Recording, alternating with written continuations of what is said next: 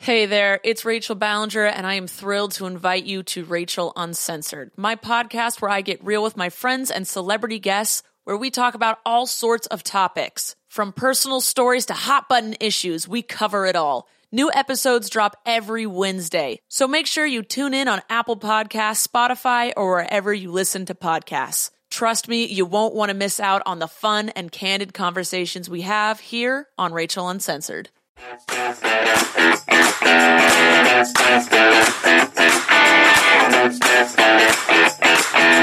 You're listening to Season 5 of Mother May I Sleep With podcast.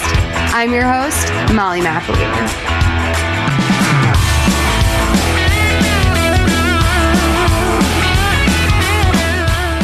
Hey guys, welcome to an in-between seasons episode. We're going to be trying to do this as much as possible between seasons while we're staying at home. We're going to be doing movies that normally wouldn't make it on the main feed. They're more movies that they're just okay, and not in a really fun way, although this movie that we're doing today is pretty great. My guest today is Nicole Matthew, who is not only our coordinating producer, you're probably used to hearing her name at the end of every episode, but we also are hosting a podcast together called Quarantinis. It's a daily podcast that comes out on the Solid Listen Patreon.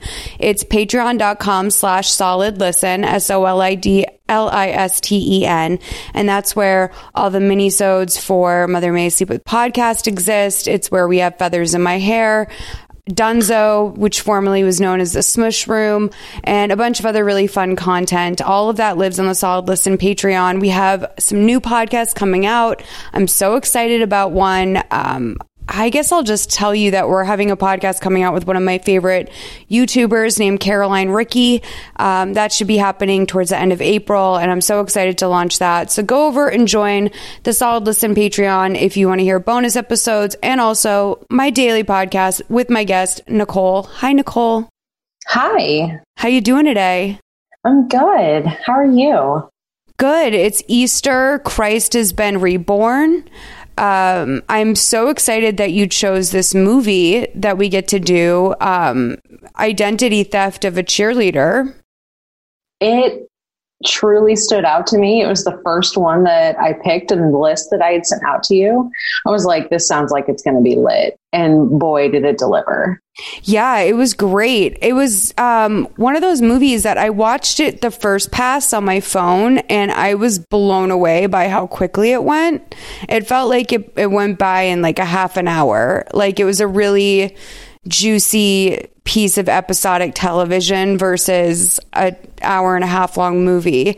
And it really feels like very freeform, not ABC Family. It feels very freeform. It feels like something that would be for teenagers, a cautionary tale about not being too hard on yourself in high school and listening to your gross mom. Yeah. But I thought it was really exciting. And, the character in this, we're going to do, so for the mini episodes, just so you guys know, the way that they run is they're similar to more like an hour and a half long conversation versus the typical sort of super beat by beat, lots of quotes, lots of clips. We don't do clips in these movies. So if you're looking for clips, this isn't for you. But, there's a lot to talk about with this. I'm having a hard time finding a movie to compare it to. Does it draw any comparisons for you? I guess Never Been Kissed. Yeah, that would be the one that I would think of, only because of the going back into a high school scenario as an adult. Right. But like, that was more of like, I don't know. That didn't seem as unwell as this one. No, this is not a rom-com. This definitely ends with the Drew Barrymore character going absolutely psycho on everyone.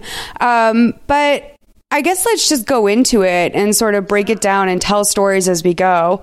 But basically, we start with a flashback on a high school during cheer tryouts. And there's three girls who are trying to make the team. But one of the girls on the bottom of the pyramid, she's unconfident, and everyone suffers because of this lack of confidence. I feel like my viewing of Cheer has led me to be a expert on cheerleading, and I feel like I knew what she was doing wrong, and part of it was just that lack of confidence. Yeah, she definitely wasn't. She wasn't a solid base. No. And so her partners are really mean to her after they finish up this little like exercise for tryouts, and they both make the team, but our lead, Vicky, doesn't. And they basically are like, you're a loser.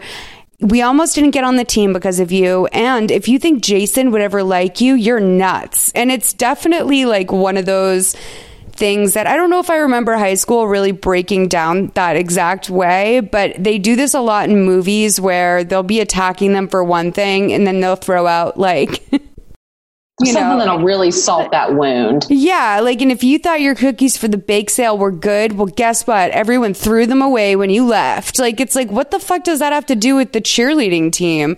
But yeah, so I mean, this girl's mom basically is just a very typical TV mom where her beat is, I was a cheerleader. I was that captain of the cheerleading team. Then I went to a sorority and a great college, and now I'm about to make partner.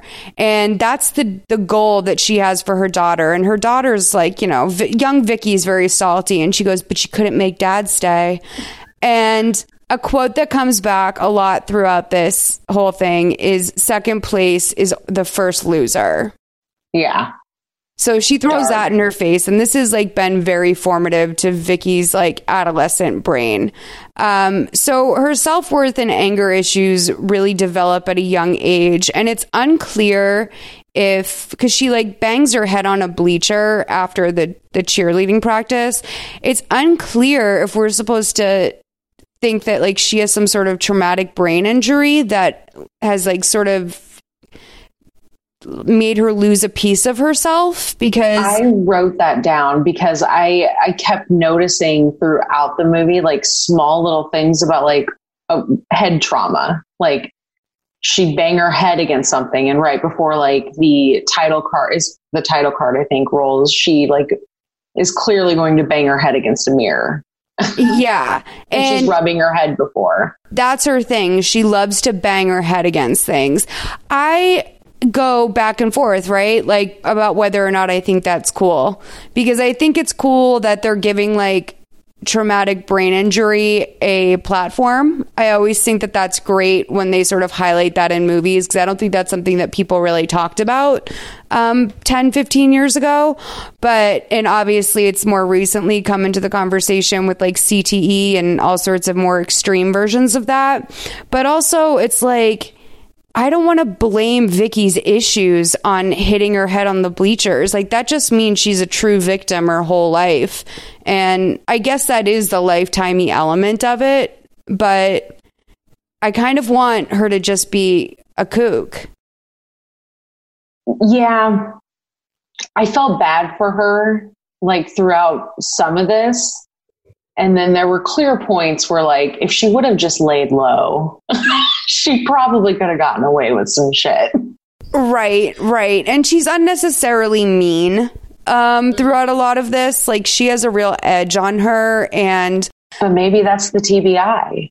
Maybe. But yeah, so we cut to present day where Vicky is having dinner with her mom, who's transferred her money for her birthday. And she asks if her boyfriend Darren has found any work yet. And Vicky says, no, but, I'm thinking about going to night school and getting a degree. And she thinks her mom will be proud, but her mom says, kind of basically like, what's the point? It's just harder to break into like any field at your age. Vicky's 30 years old. I think we should describe her physically, like, because she gives a lot. Like you get Dakota Johnson, you get Zooey Deschanel, you get Lake Bell, like mostly Lake Bell sort of. And that it's important to remember this character has the voice of like a 40-year-old woman. Yes. And that was like one of the biggest things that I kept thinking about later in the movie. I was like, her voice is just so much deeper than everybody else. and so instructional. Like, she sounds like a teacher. She sounds like she has built up confidence from like teaching acting classes to her peers, and like really knows how to command a room with like sort of her voice, which is not a trait many high school girls have, even ones in a leadership position. There's always a little bit of like youthful immaturity that is in a girl's voice, but she just like really, you know, you would believe that she has been like, you know, leading swim classes at the YMCA for quite a while and knows how to like get the attention of a room. So, well, and also with her look, in the first scene where she's in high school, she has bangs. This is a classic thing that they do to make people look young. She has bangs. You fast forward to when she's having dinner with her mom. She doesn't have bangs. And she looks like, you know, almost, I don't even think she really even looks 30 at this point, but she looks older. And she's like an LA 30. Like, okay, I think that she looks young, but if someone told me she was 30, I would be like, oh, totally. Yeah. You know, and the thing that really kind of sells that she might be 30 is that, and also maybe contradicts it a little bit, is that she looks like she is very like not pulled together. Like, her clothing doesn't look particularly specific, as if she has a style or anything. She just sort of looks like she's given up, which is like sort of a 20-something that's going through some deep depression / a 30-year-old who never found themselves. And I say that as a 30-something who's never found herself. I look like a scrub 9 days of the week. Yeah, she definitely gives off the vibe that she doesn't have it together. She doesn't have a handle on things. You know, she doesn't have a career. But I also felt that like that was so real, as you know, as far as like being like late 20s, early 30s, because like I didn't even break into my career, which like I resent her mom for saying that, but I didn't break into my career until I was 30. And that's because I was just on a completely different path, and what I'm doing now fell in my lap. But I mean, when I was like late 20s, I barely had any money in savings. I was living in an apartment with my boyfriend, and we were both just like trying to make ends meet. And not until I was like in my like early mid 30s, where I am now, do I feel like I finally have it together. I mean, pardon the expression, but her mom's like a legit boomer. Like, yes. Her mom really grew up not knowing the struggle. Like, her struggle was very different. She probably, I mean, she lives in a gorgeous home and had like a life that, you know, sort of progressed in a really categorical way. Like, she just, from like one. I think her mom's a lawyer, because she mentions being like up for partner or something. So that's what I was just guessing, is that she's, you know, she's a lawyer. So she clearly went to law school when she was younger. That's probably where she met Vicky's dad, but he didn't stick around. So I thought she was a designer and like was getting partner in some sort of design firm. Oh, okay. All right. 'Cause like she has that sort of fucking bitchy designer thing that they always do in movies, where it's like, I know how to put a vase on a table, so fuck you. By the way, oh, go ahead. Just speaking of mother-daughter relationships, I took a gander through some of our reviews on iTunes, most of which are very favorable and kind. And some of them, I look at that and I'm like, that's fair criticism. But one woman went off about how the host is like, I don't know what she called me, but she said something about like, she's ridiculous. She said she wasn't allowed to drive until she was 20. First of all, I'm so sorry, but like, I was a little mama's girl bitch. And like, I absolutely felt like my mom was in charge of me until I graduated college. Like, I went to college 20 minutes from home. We weren't from money. I worked all the time to help put myself through school, give myself spending money, etc. I'm from a town with public transportation. And when I say I wasn't allowed to drive, who was going to teach me how to drive? Like, what, like, my friends who also didn't have cars at college, like the reason why I wasn't allowed, quote unquote, to drive. Sure, if there's a will, there's a way. Of course, if anyone's going to teach us that, it's Vicky/Caitlin throughout the Ain't that the truth? But like, yes, I wasn't allowed to drive. I wasn't allowed to use the family car. I guess like my uncles and my eventually my stepdad were the ones who took me out driving on the road because my mom just would have like a meltdown trying to teach me how to drive. So yes, I wasn't allowed to drive until I was 20. And I also feel like the fact that like you grew up in a major city with public transportation, and why would you drive? Right. I don't know. So I guess like my allowance to drive like is also very subjective, but like I wouldn't have even been legally allowed to rent a car, let alone, necessarily. I'm a goody two shoes bitch. Okay. I would never drive someone's car without insurance. I would never like ask my friends to put themselves in that position. I don't know where I would have I don't know how I would have driven. Like if I had so many people not signing off on me driving, I don't know. Maybe allowed is the wrong word, but I was strongly discouraged by the person who basically helped prop my life up until I was 21. Yeah. And I mean, I was afraid to upset my parents probably until well into my late 20s. And honestly, that came apart with my dad would help me out here and there. He didn't bankroll my life by any means. And even when he did like help me through college, I still had jobs to pay for anything that I wanted to do outside of, books and room and board. Right. Yeah. So if I wanted to move into a different place, I had to pay my own rent for that. If I was going to live on campus, he'd take care of it. So, again, he didn't bankroll my life, but if I needed something, I always felt beholden to what he thought. And until I started actually making enough money to support myself, didn't really care anymore. Totally. Like my school was paid for through scholarships mostly, but like also my mom definitely paid for my room and board and my books as well. So yeah, I guess I was a little bitch. To that reviewer.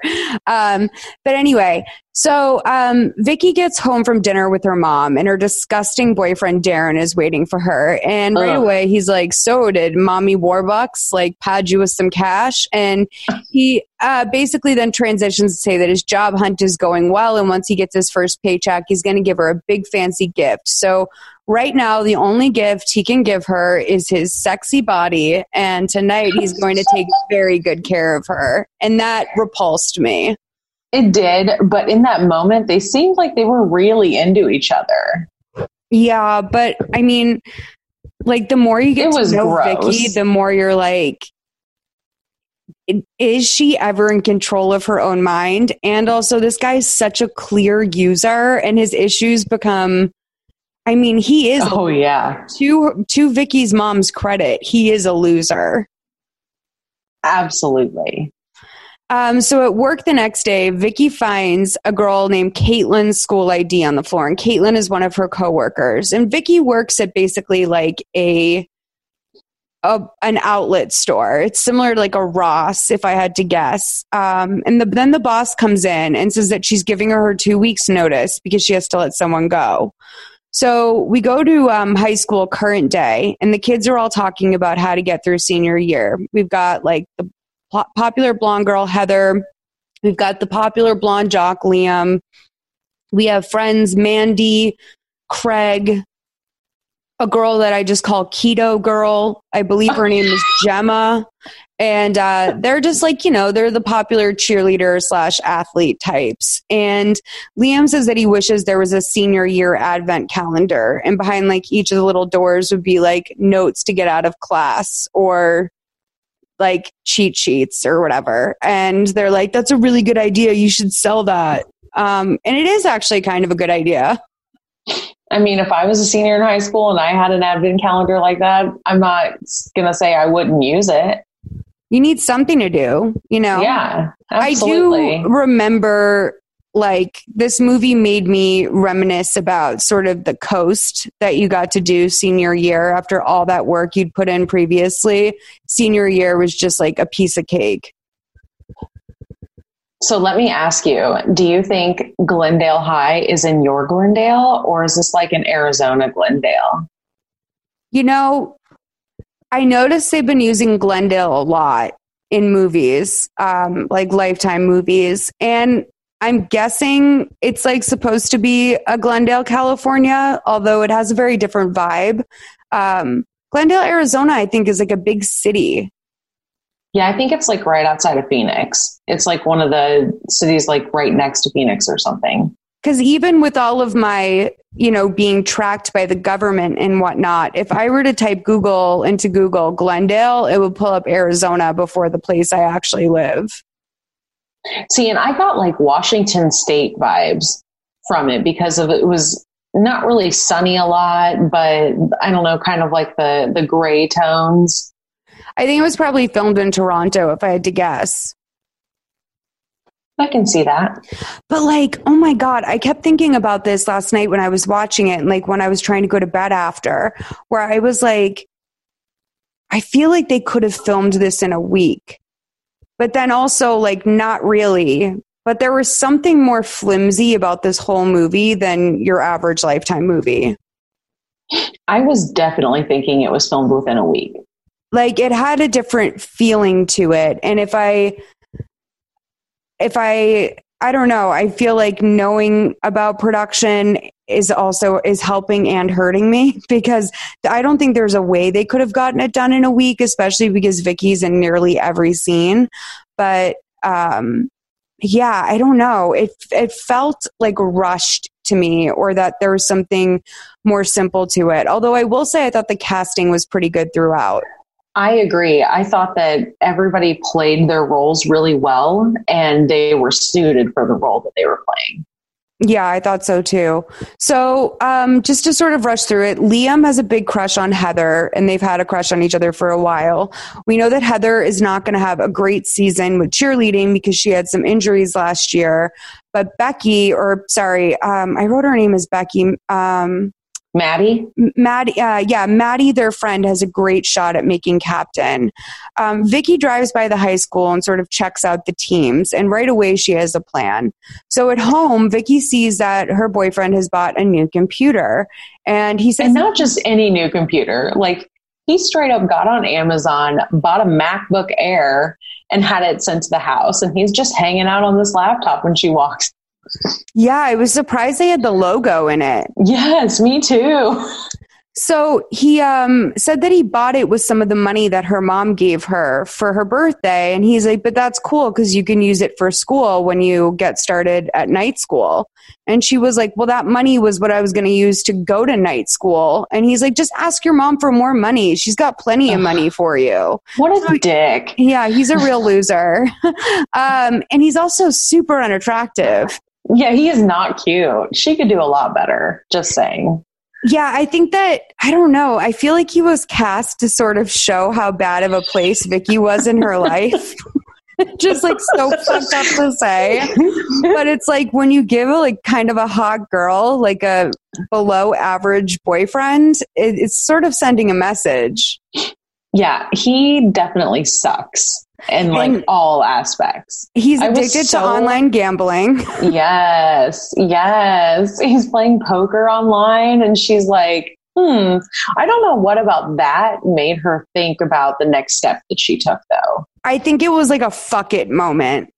Okay. I think she was like, fuck it. He's checked out playing poker. This isn't going anywhere. I'm going to just go get the life that I should have always had. And I'm going to sign up for Glendale High School underneath Caitlin's ID. So I have to tell you, before, I know that I sent you this movie and I have read the description, but I must not have read the very last line of the description because I didn't think that she would legit go sign up for high school. Yeah. And I was like, wow. Okay. Wow. And then I went back and read the description and I was like, how did I miss that? I also didn't fully grasp what was happening because the title, Cheerleader Identity Theft. Yes. It implies that she's going to take the identity of a high school cheerleader. Or I don't know what it was. I thought it was about like a cheerleader who has her identity stolen. That's what I thought. Or like maybe like someone started publishing porn under her name or something. Like I really wasn't sure what was going to happen, but I certainly didn't think it was this.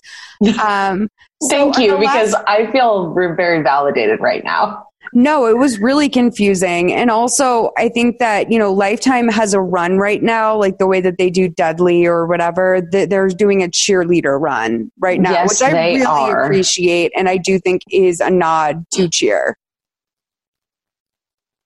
I subscribe to that theory. So on her last day of work, she steals some new clothes. And that night, she cuts bangs in the mirror and practices some slang. And we see her like this little like montage of her getting ready in the bathroom right before she starts school, and also her getting in shape, applying for unemployment, and then like her practicing her slang in the mirror. And she goes, "Oh my God, that is so sick. Can you just skirt? Spill that tea, girl."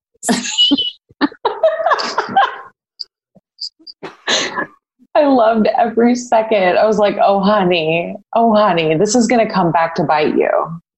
Something's going to happen with this. I know. It really is like, hello, fellow kids. Like, it's totally that. How do you do? So she decides to delete her old social media so that there's no trace of her former self. And the popular kids, we go to school next day, are getting ready for college. And they're talking about how their senior year is going to set the framework for everything.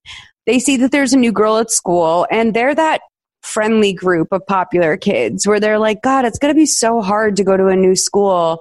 And Heather, being the sweetie that she is sort of like, I'm going to be your friend. So Vicky goes into the principal's office, and from now on, I'm going to refer to her as Caitlin, unless she's in like her old apartment, or if she's talking to her mom or something. When she's at school, she's Caitlin. So she's basically saying that, the principal's like, you can't register because you don't have any of the appropriate paperwork. And she's like, no. Like, just let me finish my senior year. I went to Arbor High School. My name is Caitlin. He asked for her old school ID, and she says she can't find it, which is strange because that's like the only thing she has. Legit, the only thing. She didn't even like make up some transcripts. Like she put little to no thought into this, except for, I'm just going to go back to high school and do my senior year over. Right. As a 31-year-old. Yes.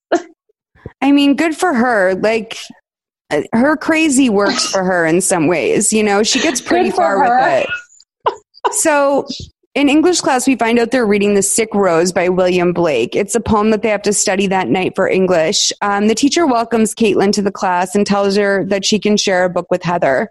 So the English teacher is a major bitch, and Mandy is the first one to say it. And Heather's like, don't call her a bitch. Like, she's tough. And Mandy's like, yeah, that's what we call teachers, bitches. And like, there's sort of this like, okay. So Caitlin sucks ass at volleyball, and Mandy is not being super patient with her about it. At lunch, the popular girls are looking for Caitlin because Mandy's like, wow, that girl sucked at volleyball in gym class. Like, Mandy's very competitive. Like, winning a gym class game of volleyball is something that she's carrying into lunch as a conversation. And she's like, thank God I, blocked that new girl who sucks at volleyball. And Heather's like, yeah, where is that new girl? So we see that Caitlin is in the bathroom eating a sandwich next to the toilet with this scowl on her face. Gross. Like, I've never understood like the classic movie trope of like someone who's ostracized eating in the bathroom. And normally when this happens, they're sitting on the toilet seat. Like, they are sitting on the seat, they're eating their sandwich or whatever, or their lunch tray or whatever. But this girl is sitting on the floor next to the toilet, just eating a sandwich. Yeah, it's really gross. And like also when you think about like stall culture, like everyone could see her legs, like yes, her like ass balled up on the floor. So she like is looking at the door with all this graffiti on it. And I wrote down a couple of things that stood out to me just because it was some of the most bizarre bathroom graffiti I've ever seen. I was going to ask you, is this a hallucination or was this legit? Because the bathroom seemed really nice. The graffiti seemed very out of place to me. I don't think it was a hallucination. If it was like it was the only of its kind where she was like having weird visualizations. But one said, who actually likes the Cougars anyway? Bunch of nerds. And then another one said, have a nice poop, eat fiber. So wholesome. Like that is the most like wholesome graffiti I've ever seen. And she has like a moment where she's like, rah, and she like kicks the door or something. She's just raging. And I'm sitting there thinking to myself, like, you loser, you're like 30, like go out to your car and like go get McDonald's or something. Like you're a senior. You don't have to eat in the bathroom. You have off-campus privileges. You're 18 years old. Like nobody can tell you that you have to sit in the bathroom. I just love that you went from you're 30 to you're a senior. Go off campus. Well, it's like, even if you're, like one, you're 30 and two, even if you weren't 30, you're a senior, like play your part. So right. At home, Darren has been gambling. He thinks that, she was at work. That's what we find out. And he goes, oh, short shift today. And I was like, she's been gone for like 8 hours. Like school is a long day. Right. And he goes, I won $58 gambling. And he seems really proud of himself. He's like, what a high roller. Yeah, $58. Like that's a day's work for him. And so she sits on her bed and flashes back to her life in high school. And then she sees this card on her desk. It's a 30th birthday card, presumably given to her by her mother. She looks in the mirror and she goes, come on, Vicky, you've got 12 years on them. You got this. Dark. So she's committed to the bit at this point. Like already she is in. It's a bold choice to have made her like 3-0 too. Like a 24, 25 would have been better. But okay. But I guess she has to be like old enough that someone can convince her she's a loser. Yeah. Like if you're 25 and someone says you don't have your shit together, you're like, well, fuck it, I'm 25. Right. But True. 30, if you already have low self-esteem and you're working at an outlet store, and like your mom has spent her whole life telling you that like status is everything, maybe you buy that you're a loser, more likely. But anyway, we go to Heather's house and we find out that she had twisted her ankle last year and she doesn't think that she's going to be going out for the team. She wishes that Glendale had better arts because she really wants to go to Carnegie and all they have is drama. They get a call from someone named Lauren at dinner, and it turns out that it's her sister, and she's getting her 3-month sobriety pin that week. And they do kind of a good job, I think, of showing the impact of addiction on a family like this in a subtle way, where they're not destroyed over it, but it is absolutely something that has changed like the fabric of their family. Yeah, you can tell the mom she does a really good job of showing the exhaustion and the skepticism that comes along with loving an addict. Totally. And you see that all the way through the film, which was like, she did a great job. I think so too. I think they did a really good job of like establishing this underpinning for this family as like their narrative, but it wasn't like, they didn't have to say much. Like that was the best part of it. They really showed versus told. Yeah, absolutely. So the next day, Caitlin has her books when she comes to class, and the teacher calls on Liam for his interpretation of the sick Rose. And he thinks it's about an intruder, a character who's like very similar to a stalker. And the teacher says, well, if you think that, you didn't take the time to read it. And Caitlin stands up for him, saying that Blake's poems in particular are vague and subjective and known as being quite hard to decipher or tie a specific meaning to. And that, like, he's baffled, scholars for years. And the class really likes that she stood up to that bitch, Miss Christie. And Caitlin, does better in volleyball. She looks pleased at the cheer tryouts. They're coming this Sunday, and she's excited about that. It's so funny that this guy got shot down for his interpretation of the poem, because we were talking about on Quarantinis this week how your film instructor ripped you a new asshole for not understanding Citizen Kane. And I know. Well, you're wrong. Well, okay. Fuck you. Yeah, absolutely. Fuck you. It's true though. When you've got a high schooler and they want to table an idea about an interpretation of a poem, and you're just like, no, that's not it. You're really cutting off chances for education. Absolutely. Miss Christie destroy someone's spirit. She is. Yeah. So Caitlin says she tried out for cheer at her last school, and she almost didn't get it because her teammate dropped her.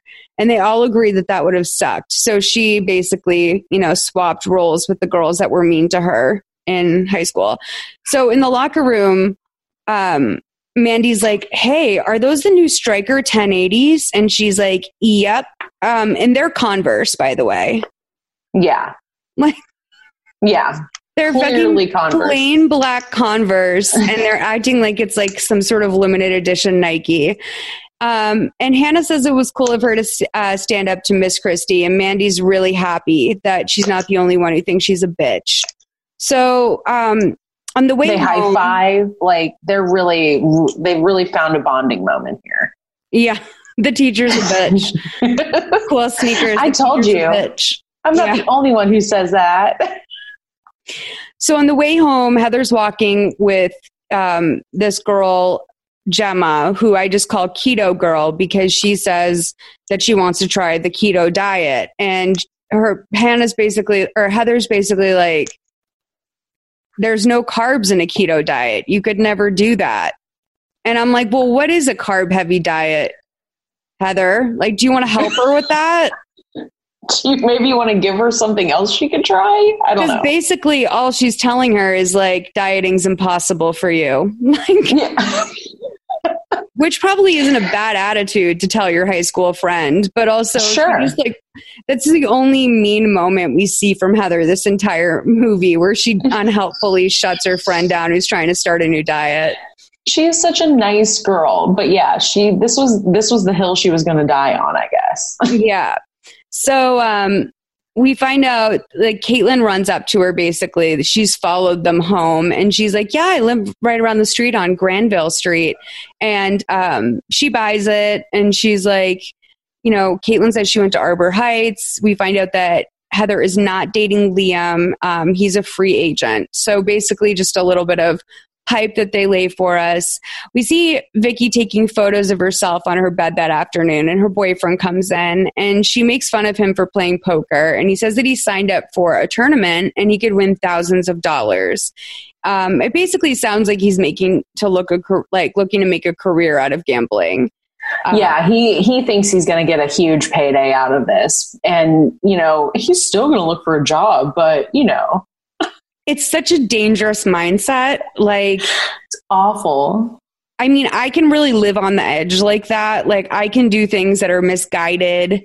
I can get overinvested in things. And I absolutely sort of relate to the mentality, but I just couldn't live it. I could never not pay my electric bill and be like, don't worry, I'm going to win it all back on this arbitrary game. Right? No way. There are just some risks that I am not willing to take, and that is one of them. But I guess he has a perfect partner in Vicky, because she's a psychopath who's laying there taking selfies and then uploads one that says hashtag senior year. Hashtag Cougar Pride or something like that. So Liam thanks Caitlin in the lunch line for hooking him up in class the other day. And she's like, you're right. The poem is totally about a stalker. She orders fries and only fries, which at certain points in this seems to be a personality trait of hers, that she likes French fries, but they never really follow through with it in a super interesting way. The girls are trying to come up with an original cheer so that they can stand out at tryouts. And Caitlin's like, I have an idea. And they're like, say it. What is it? And she's like, right now, you want me to do the cheer? And they're like, yeah, go for it. So she stands up on her chair to do the cheer. But like before we can see the cheer, they transition seamlessly into the three girls, Mandy, Heather, and Caitlin, trying out for the team. And all of them, they do great. And at the end of the original cheer, the coach comes over and is like, extra points for you guys for coming up with that. And Caitlin goes, oh, it was all Hannah and Mandy. So she gives them full credit for this and says to them like, oh, I'll meet you for a shake in a minute, but I want to talk to coach first. So the girls run off like blown away by how amazing their new friend Caitlin is. And don't even really question the fact that she gave them full credit for something that they didn't do. And not at all. No, like they sort of really let that roll off their backs. And it's almost like, is that what it's like being popular? I wouldn't know. Like you just assume that that's like totally fine, that someone gave you full credit for something you had nothing to do with.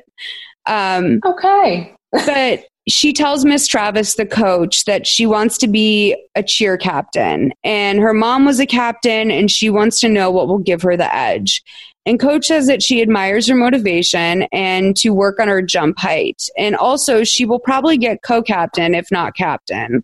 She doesn't understand the point of being in second place. And coach says, nothing's wrong with second place, Caitlin. So that's the first time she's ever heard that in her life. And it doesn't seem to stick with her.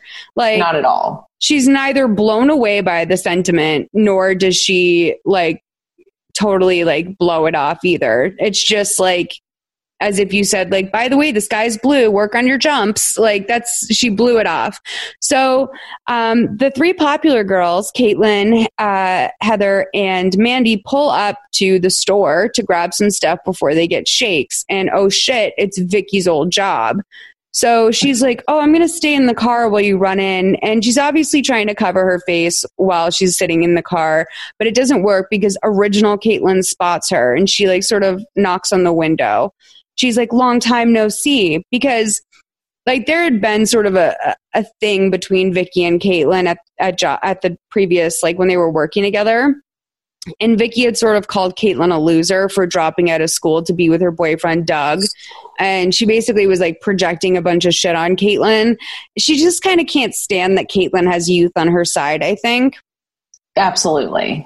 But she also, I think she sees a lot of like where she went wrong in that, because she dropped out of school herself and she, clearly doesn't have her shit together. And, and like there was a line that when you first see Vicky working in this place, she's saying, don't do that. Don't drop out of school. And the real Caitlin's like, you sound just like my mother. Right. So there's some resentment here. Of course. And she goes, you should come inside and say hi to Lynn. She feels really bad that she had to fire you. And she flips on a dime and she's like, well, she should feel bad because she should have fired you, Caitlin. You're going to amount to nothing. And then the girls like come out to the car and Caitlin like storms off like upset because that's a very upsetting thing her friend just said to her. We see Vicky come out of the bedroom into the living room of her apartment, and she's wearing some leggings, a cropped hoodie, and a mini backpack. And Darren's friend Roy is over. Roy's my favorite character in this movie. And Roy's just like, damn, Vicky, you look hot. And Vicky tells Darren that maybe he could use a glow up. And Darren's like, whoa, you sound like a kid on MTV. And she goes, whoa, you sound so old. MTV is barely a thing anymore. I'm going to go work out. And Roy thinks this is hilarious. He's like, that's Roy's only role in this. And I think he's the star of the movie. I am here for Roy. And he's just sitting there laughing. Like, he's loving this. He's loving watching this happen. I feel like Roy doesn't know about Darren's gambling. Oh, he definitely doesn't know. He is like his friend from like the last time Darren had his life together, and like he checks in with him once in a while, but for the most part knows that Darren is a degenerate. Yeah. And that he's lucky to have a hot girlfriend like Vicky. Right. Guys, it's time to thank today's sponsor, Best Fiends. Not just for sponsoring our show, but for having my back while we're staying safer at home. I love puzzle games of all kinds, and I have my whole life, and Best Fiends really does it for me. It's a casual mobile puzzle game that anyone can play, but it's challenging in a really great way. Best Fiends takes up as much of your time as you want to put into it. So right now I am at level 146 and obviously really enjoying myself over here. Not only does Best Fiends have thousands of levels, but they update their game monthly with new levels and events, so it always feels new. It's super colorful and visually stimulating to look at, and you get to collect these cute little characters as you go. You also can get competitive with your friends and share your progress on social media. It's also a really great alternative to scrolling through social media all day, and you can use it without Wi-Fi so you can play it anywhere. As you may or may not know, I adopted a senior cat early on into staying safer at home. He's a 10-year-old little boy, and I've been following the guidelines for introducing cats and dogs, and one of the main things you have to do is keep your cat in a safe space. So for me, that's my downstairs bathroom, which is also the only room in my house that for some reason does not get Wi-Fi. So I'm playing Best Fiends several times a day while I'm having special bonding time with Blue. That's his name. He sleeps on my lap, I engage my brain, and I feel like I'm actually doing something on top of spending time with my adorable little kitty. So guys, engage your brain with fun puzzles and collect tons of cute characters. Trust me, with over 100 million downloads, this 5-star rated mobile puzzle game is a must play. Download Best Fiends for free on the Apple App Store or Google Play. That's friends without the R. Best Fiends. Caitlin pulls up to the bleachers where Liam is stretching, and it's nighttime, so it's like a late night workout. You have to be a pretty dedicated athlete to be out there right then. She says she wants some practice before tryouts, and he's like, well, the bleachers are all yours. I'm on my way home. She's like, oh, that sucks. I really could have used your motivation. And he's like, well, you're obviously really motivated if you're here right now. So, which is a good point, Liam. Yeah, absolutely. And this is the moment where like, I realize she's like into him. And I don't know why this was the point where I finally felt that Caitlin / Vicky isn't well. I probably should have had that realization about 15 minutes prior in the movie, but I didn't. And this is when I was like, oh, she likes an 18-year-old? This is dark. Yeah, I know. And I will say that this movie is helped out a little bit by like the 90210 effect, where like clearly these actors are in their late 20s. Like all the high school kids are played by actors who are like 25 plus. So he doesn't like look that much younger than her, but like he's 18 years old. And I think that is a couple times, like Caitlin mentions that she's 18. And I think that they mostly sort of drove that home because it's statutory rape if she's not. Exactly. But yeah, so Caitlin basically starts fishing and she's like, it sucks that Heather's leg is fucked up and she was off the team last year. And he's like, yeah, it was complicated. She had a rough year, but it's not really my place to talk about it. And he says that they're pretty tight. They're old friends. And he's like, have a good night. And he turns around to say goodbye. And when he turns around, and like to leave. And then he turns back to like get another look at her. And she's like bent over, like fully displaying her ass like an animal in heat. Like in the air. She is like putting it all out there. And she like turns around to him like a fucking creep while she's bent over and like shoots him this sly smile, which is like so disgusting when you consider the fact that she's 12 years older than this kid. And like this kid's brain, he doesn't even have a frontal lobe yet. And she is right. Oof. So Coach Travis tells everyone after tryouts that they showed skill, discipline, and determination. And she reads off the team, and sure enough, Caitlin gets co-captain and Mandy gets captain. So, or Maddie, what is it, Maddie or Mandy? I think it's Maddie. Okay, because I know I'm not wrong when even the captions can't get it straight. Yeah. Yes. So this is like the second and only like last nod to Vicky liking fries is back at home in her apartment. She's filling up a deep fryer with some oil, and she goes to put the fries, like the basket of fries, into the deep fryer. And Darren comes walking in behind her, and he slips on some of the oil that she spilled while she was getting the fryer ready. And for some reason, like she has a flash in her brain as he hits the floor. And it's like second is just the first loser. And she like hears her mom saying that. And then this gives her an idea. She's going to go to school and drench the top bleacher in oil. Dark. Like the way that they played this out, like there was no way that that oil spilled on the floor. Thank you. Because like I rewound that and I was like, when did she spill that on the floor? Like there was no way. There was no way. You like saw her put the cap on it and like put it down on the counter. And like there was no, just in terms of like the direction, like maybe it was like the cameras, maybe it was the direction. I don't know what, but like when did she spill all this oil on the floor and not notice? Right. And then she has like, it's like a small, I mean, what, like maybe a 12-ounce bottle of oil, maybe 16 ounces, you know, just like a small bottle of oil you'd have in your pantry, right?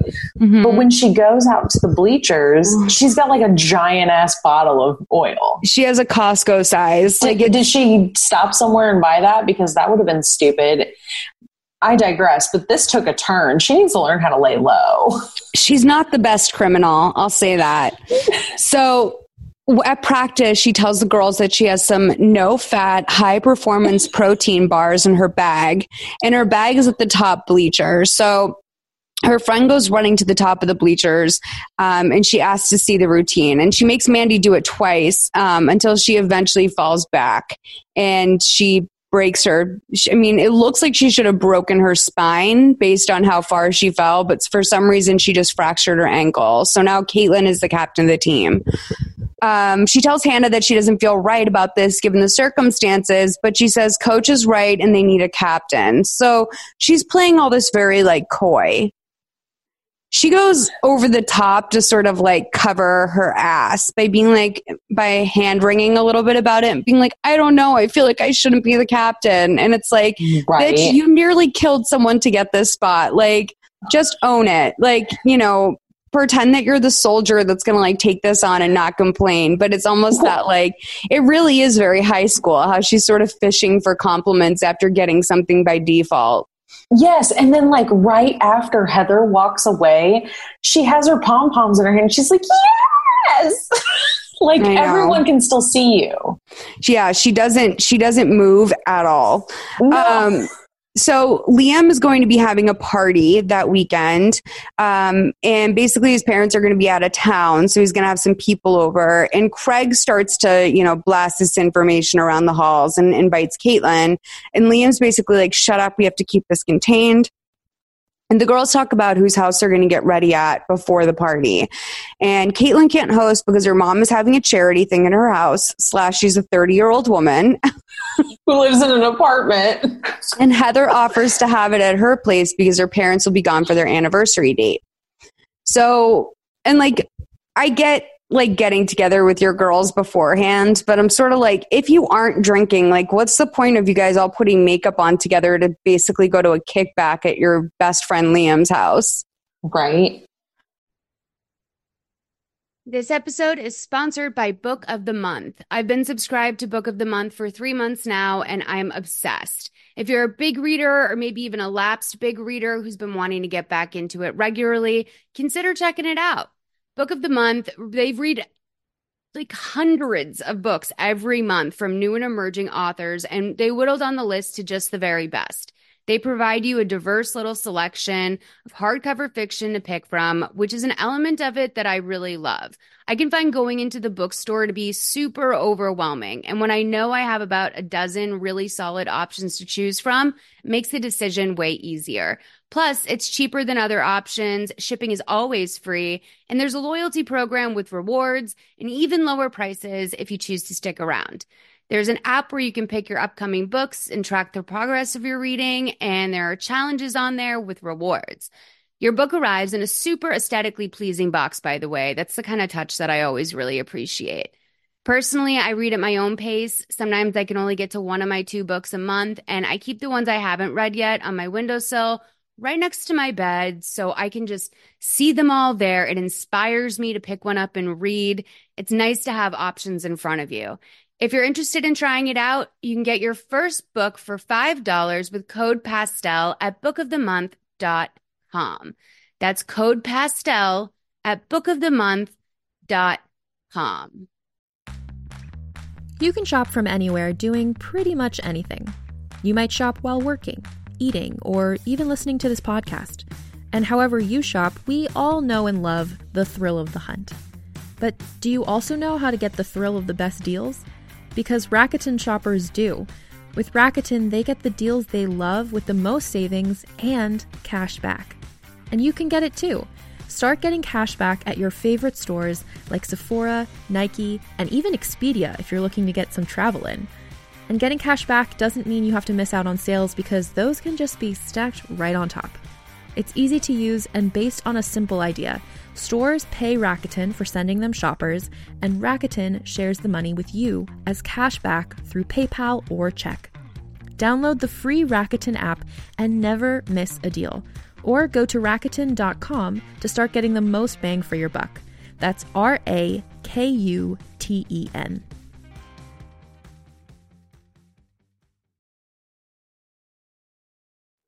Maybe I just don't bond the same way as others. But Liam offers to walk Heather to class, and Caitlin is alone with the girl who wanted to go keto and says that she heard Heather had a hard time last year, and keto girl lets it all spill.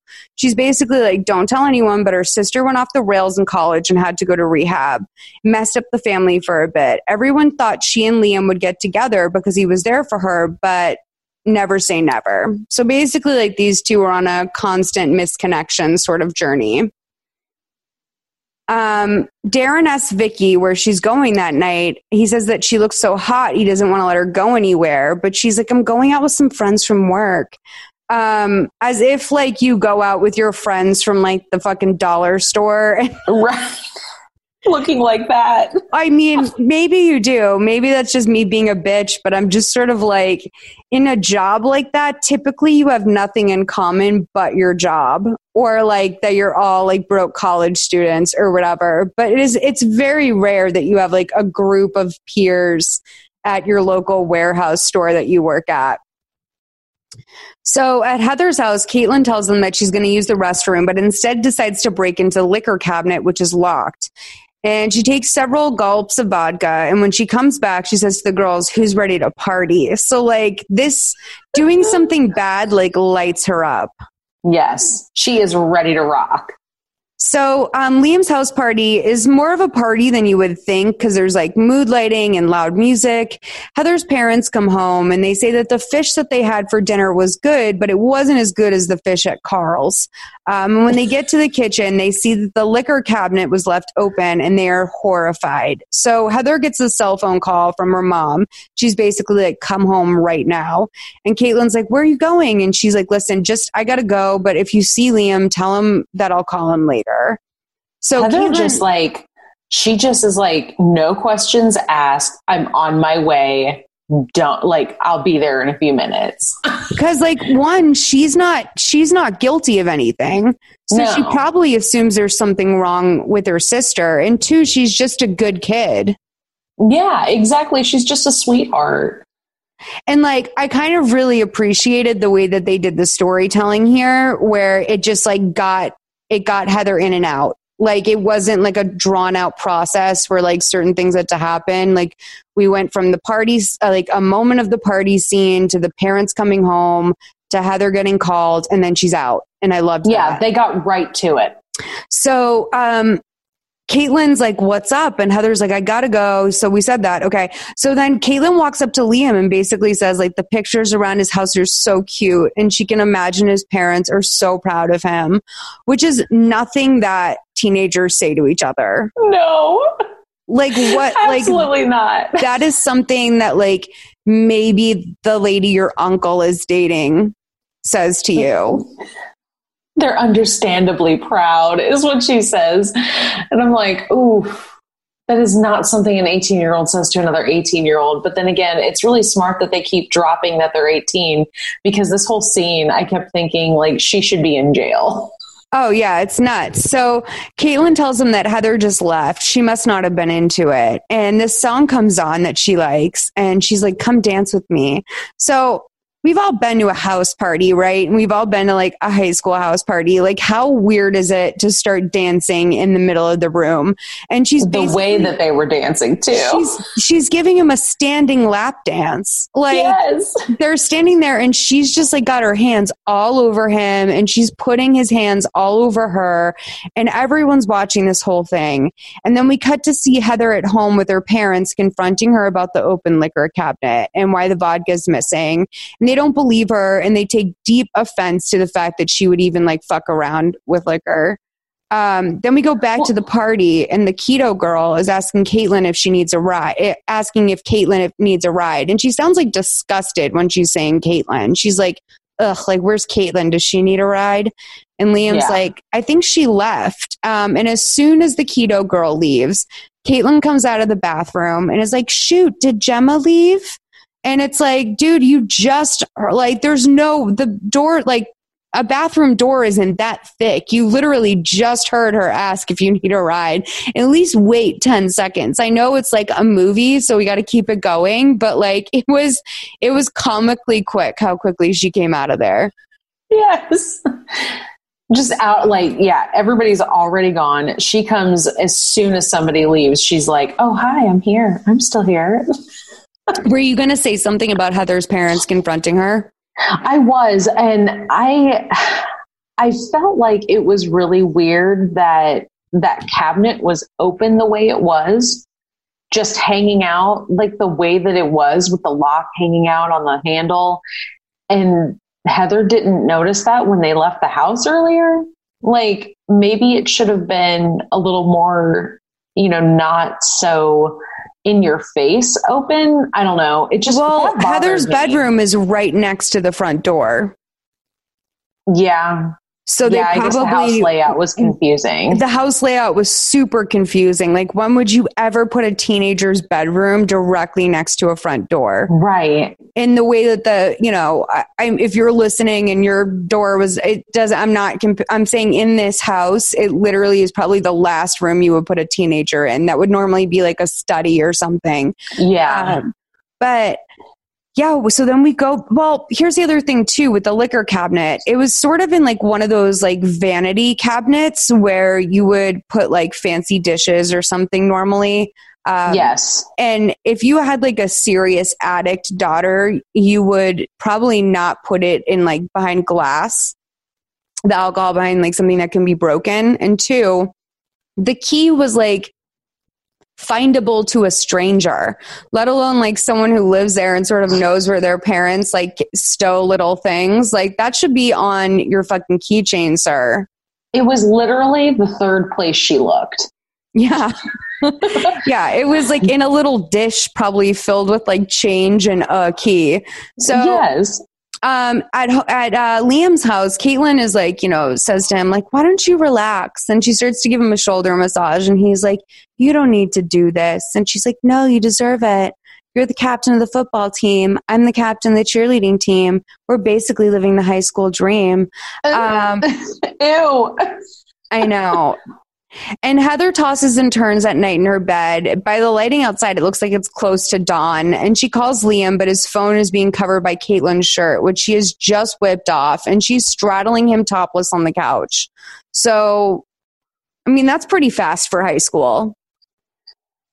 Yeah, absolutely. I was so darked out by it because I'm like, I could not get over the fact that she was 31 and this kid is 18. I think she's only 30, babe. Oh, well, still 30 and he's 18. That's a wild ass, like, distance between ages. Also, at the same time, I feel like whether he was into her or not, if you were to take an 18-year-old boy and like put a naked lady on top of him, he would probably figure it out. You know what I mean? Like, you'd probably be like, okay, I'm in. So Vicky comes home drunk and Darren doesn't believe her. He's like, what's going on with you? By the way, the electric bill came in and I made a few bucks that I can kick in. And he's like, what's going on with you? What's wrong with you? Your mom was right, you know? And she's like, no, my mom was right about you. You're dead weight. And Darren's like, are you seriously like thinking that you are some kind of catch, like some sort of trophy? And she's like, my mom co-signed the lease and she never agreed to let you live here. So I'm pretty sure she could have the cops kick you out. And he's like, you know what? You're a cold-hearted bitch just like your mom. And she's like, leave your keys. I'll drop your stuff off outside the door. And she heads to bed.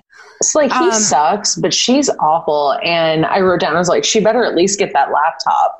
Dude, they're like Tom and Katie. Like, yes. Like, literally, like, she's just like, you're a loser. And he's like, well, no one would want you. And it's like, oh my God, I like knew that you guys were like kind of like losers, but I didn't realize it was that bad. Right. You're so cruel to each other. So he's out of there and she's redoing her place to look like the teen wonderland that now is. She hangs up a poster that says Teenage Dream. The guy sort of looks like a Chris Hemsworth, like Chris Evans, sort of like attractive brunette guy with a scruffy face, sort of superhero type thing. I died. I know. When that poster went on the wall. Like, little like aesthetic pillows with like little quotes on them. And she sends Liam a picture of her. She's like in a Ringer t-shirt with her hair in a loose side ponytail with a scrunchie. And she sends him a picture of like her with her shirt pulled up to expose her stomach. And instead of getting back to her right away, he looks at his call log. He has only one name on his entire call log, and it's 2 missed calls from Heather. So thank you. His phone away. So, like, I saw that and I'm like, who only has 1 missed call? And honestly, this prompted me to clear my call log. I didn't even know you could do that. Yeah, I went and I was like, you know what? I don't need to have a list of everybody who's called me in the last 3 months. Delete. Yeah, maybe he's a real zero inbox type of bitch. I mean, maybe he doesn't really talk to anybody but Heather because they have such an intense connection. You know what I mean? Like, they are BFFs. Yeah, or maybe it's a new phone. Maybe. You know, the possibilities are endless. Yeah. So Caitlin thanks Heather for being so cool to her despite the fact that she's a new girl. And then she bounces away from her and goes over to Liam and gives him a kiss. And Heather sees this and is obviously realizing that things are intensifying in a way that she didn't expect. Like, it's that moment that you have where you realize that you should not have been so giving to someone because, like, they're not only going to like take advantage of it, but they're going to move right in. Like, they're going to make themselves more than comfortable. Yeah. And she's probably thinking like, I should have said something or made a move sooner. And now she probably feels like she can't. Yeah. Yeah. I mean, she also like didn't think of Caitlin as a threat. No. And but she was also too concerned with being the cool girl friend, and it definitely isn't working in her favor. No. At this point, definitely not now. No, and also it's like you always want what you can't have. Like, Liam wasn't going anywhere and was completely dedicated to her, and then all of a sudden this happens and it's like, oh fuck, I really fumbled that. So Maddie is back at school and she's wearing her boot and she's like, it kind of gives me a swagger, huh? Like, I love her little I love that she has an attitude about her walking cast. Yes. And that's like when you know you have confidence, when you're like, isn't my cast like kind of sick? Yeah. Heather tells Maddie that Liam and Caitlin are dating, and Maddie thinks it's sus as fuck. Like, the team captain and girlfriend, she's really moved in. Basically, Maddie's saying, well, we're all thinking. And she's like, Maddie, just don't make this a big deal no matter what. So Caitlin leads cheer practice, and Maddie effortlessly does not live up to that promise. So no. Caitlin leads cheer practice and they get like one move in. She's like 1, 2, 3, 4. And like Maddie yells over, everyone keep your heads up. And Caitlin dismisses them for the day. Like, it looks like they did like one exercise and she's like, okay, and that's a wrap on today. We're done. She comes over and Maddie's like, it's not cool of you to be hooking up with Liam. Everyone knows that he and Heather have something going on. And Caitlin says, if that's true, then why did he make the move? So Caitlin tells Heather that she thinks Maddie is upset with her for taking her spot on the team. And Heather's like, well, what made you think that? And then she goes, nothing. It's just that, are you upset about Liam and I? Because you said that he didn't have a girlfriend, which is such a wild conversation pivot. Like, yeah. She starts off by saying Maddie's upset about the team and then is just like, but while I can't prove anything, here, let me fucking put you in an awkward position too, Heather. Right. Heather says that Liam and her are just friends and that he can date whoever he wants. And Caitlin says, good, because I really like him. And based on the other night, he really likes me too. It's just like gross to think about. Like, I would be so bummed if I was Heather, mostly because I'd be like, ew, like, right. So Heather looks down at Caitlin's phone and it has a new notification. It's a text from Darren that just says, babe, we got to talk. Yeah. So she's already like, who the hell's Darren? What's going on? Something doesn't smell right here. Yeah. But they're not that deep into looking into what doesn't smell right yet. No, but like also like it's pretty shocking like when someone tells you they're dating like your new like your friend that you've cared about for a really long time and then right away they have a text from someone calling them babe. Like for a high schooler, it's got to be pretty shocking. So when Heather gets home, Liam is waiting for her on the steps and he wants to say sorry for not telling her sooner about Caitlin. It just happened and he wasn't sure what it meant. And she's like, I get it. It's just that, you really don't know her and I don't know her either. Who were her friends? What about an ex-boyfriend? She says that she saw her get a text from a guy calling her babe and that they need to talk. And he goes, so it's probably an ex-boyfriend. And she goes, that's my point, Liam. You don't know. Look, I just promise you won't fall too hard too fast. So, fair. Right? So, Heather's mom's like, hi, sweetie, when she walks in and she just like zooms past her and sits on her bed. And she's obviously in a lot of pain. Vicky texts with her friends that night when she's at dinner with her mom. And her mom thinks she's being rude at the table and yanks her phone away, which is interesting because like you would think her mom would be thrilled that she has something going on in her life. And also her mom was pretty quick to take a phone call at dinner last time we saw them together. Yeah. And the fact that like she's 30 and you're taking her phone away from her at dinner, like fuck off. There's a couple weird things during this meal. And the next thing she's like, Mom, I got a new boyfriend. And she's like, well, what does he do? And she goes, he's an athlete and he's from a really good family. She's like, and night school is going really well too. And her mom's like, I'll believe it when I see it. So when she says he's an athlete, like what does her mom think she means by that? Right. Like what kind of athlete in your 30s? I don't know. Like, does she he's think an he's athlete dating like an NHL player or something? Like, who does I just feel like that opens up a lot of room for questions. What kind of athlete? What sport does he play? Is he a professional? Is this like a league situation? What does he do for a living? Right. Oh, totally. Which she doesn't ask any of that. No, not at all. And so she goes, so listen, I'm going out of town next week and I need you to keep an eye on the place. Just stop by a couple times over the week. I'm going to leave a key in the mailbox for you. And remember, my house is not a hotel for you and your boyfriend. And Vicky takes a huge sip of a big glass of wine she just poured herself. And she's like, of course. And her mom almost looks like pleased when she's drinking her wine. Like she's looking at her like, I've taught you well. Like her mom, the most happy her mom looks with her like the entire movie is when she's guzzling wine at the dinner table. Yes. I don't understand it, but Vicky and Liam make out at school, or Caitlin and Liam. They're hooking up on the bleachers at night, and he goes, can we go to your mom's place? And she's like, she's cool about some things, but not about others. Besides, I've always wanted to do it in the stands. And these aren't like some big Friday Night Lights stands. These are like collapsible bleachers that you'd maybe see at like a little league game. There's like 5 rows. Right. And like they're maybe 12 feet long. Like it's nothing that you could hide on or whatever. So things are getting hot and heavy. And he goes, did you bring something? And she says, yeah. So she goes to reach for a condom and the bag falls over and her ID comes out and he looks at it and he's like, what's this? And he's like, Vicky Patterson. And she's like, it's my fake. I didn't want to put my real name on it. And he asked her if she had any exes from Armour Heights that he should know about. And she's like, no, nothing at all. So she gets home to her apartment that night. She's getting ready for bed and she sees a hickey on her neck. And she's like, ooh, like, you know, feeling She's impressed with herself.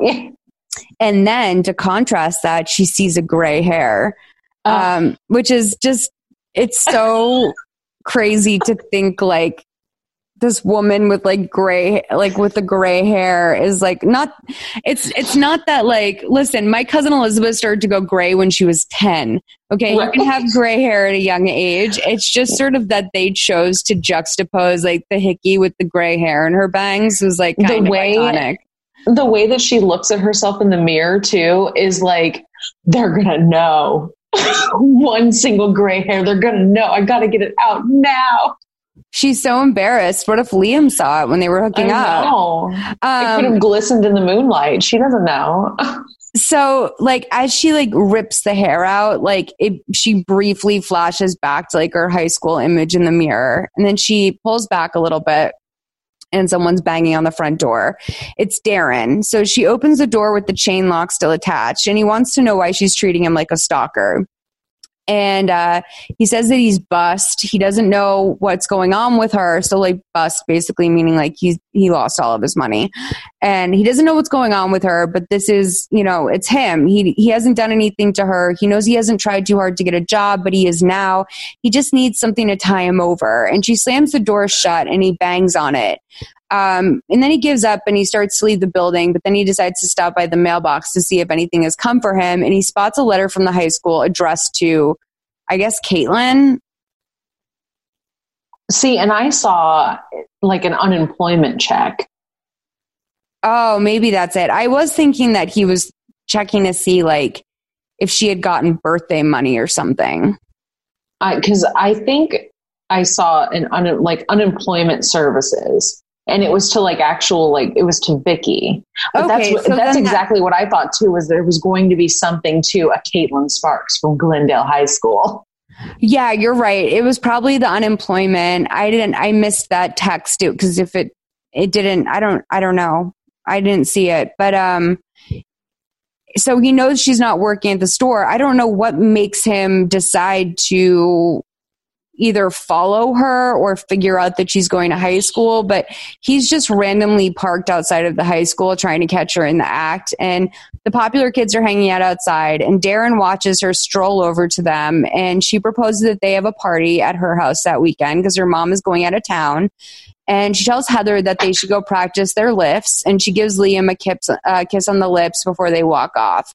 And Liam and Heather sort of make eye contact for a beat before they part ways. Like neither of them are like fully comfortable with him being with someone else. Like, yeah, he's almost looking to her for permission and she can't give it to him. Yeah. So the girls are cheering while when Darren walks onto the field, and Caitlin almost drops Heather from a lift because Heather's like, "Are you sure you got me, Caitlin? Are you sure?" And Caitlin's like, "Yeah, for sure, I got you." She's like, "Don't drop me, okay, Caitlin?" And then like Darren comes strolling onto the field, and the first thing she does is drop her. Yeah. And Darren says that whatever like weird fantasy she's playing is going to blow up unless she helps him. And she's like, "All right, you're right. Come by tonight." So Heather's like, "Who the fuck was that?" And she's like, "It's just my brother. He's kind of weird, but don't worry. He lives with my dad." And I'm like, why would she be worried? Like, right. I guess maybe don't worry. He lives with my dad. Like maybe in relation to her not wanting to come to the party or something. But I'm sort of like, all right, I guess like, why would she be, I don't know if worried would be the right word. But Darren gets to her place that night, Vicky's apartment, and he says, I guess she's cooked him steak for dinner. And he wants to know if that's supposed to fix the fact that she was sucking face with some high school kid. Right. And the way that she, like watching her try to explain this to him is so cringy. Right. But then he's just like all of a sudden fine with it. Well, because like he needs her. He needs something from her. He needs this is the thing. He's a user.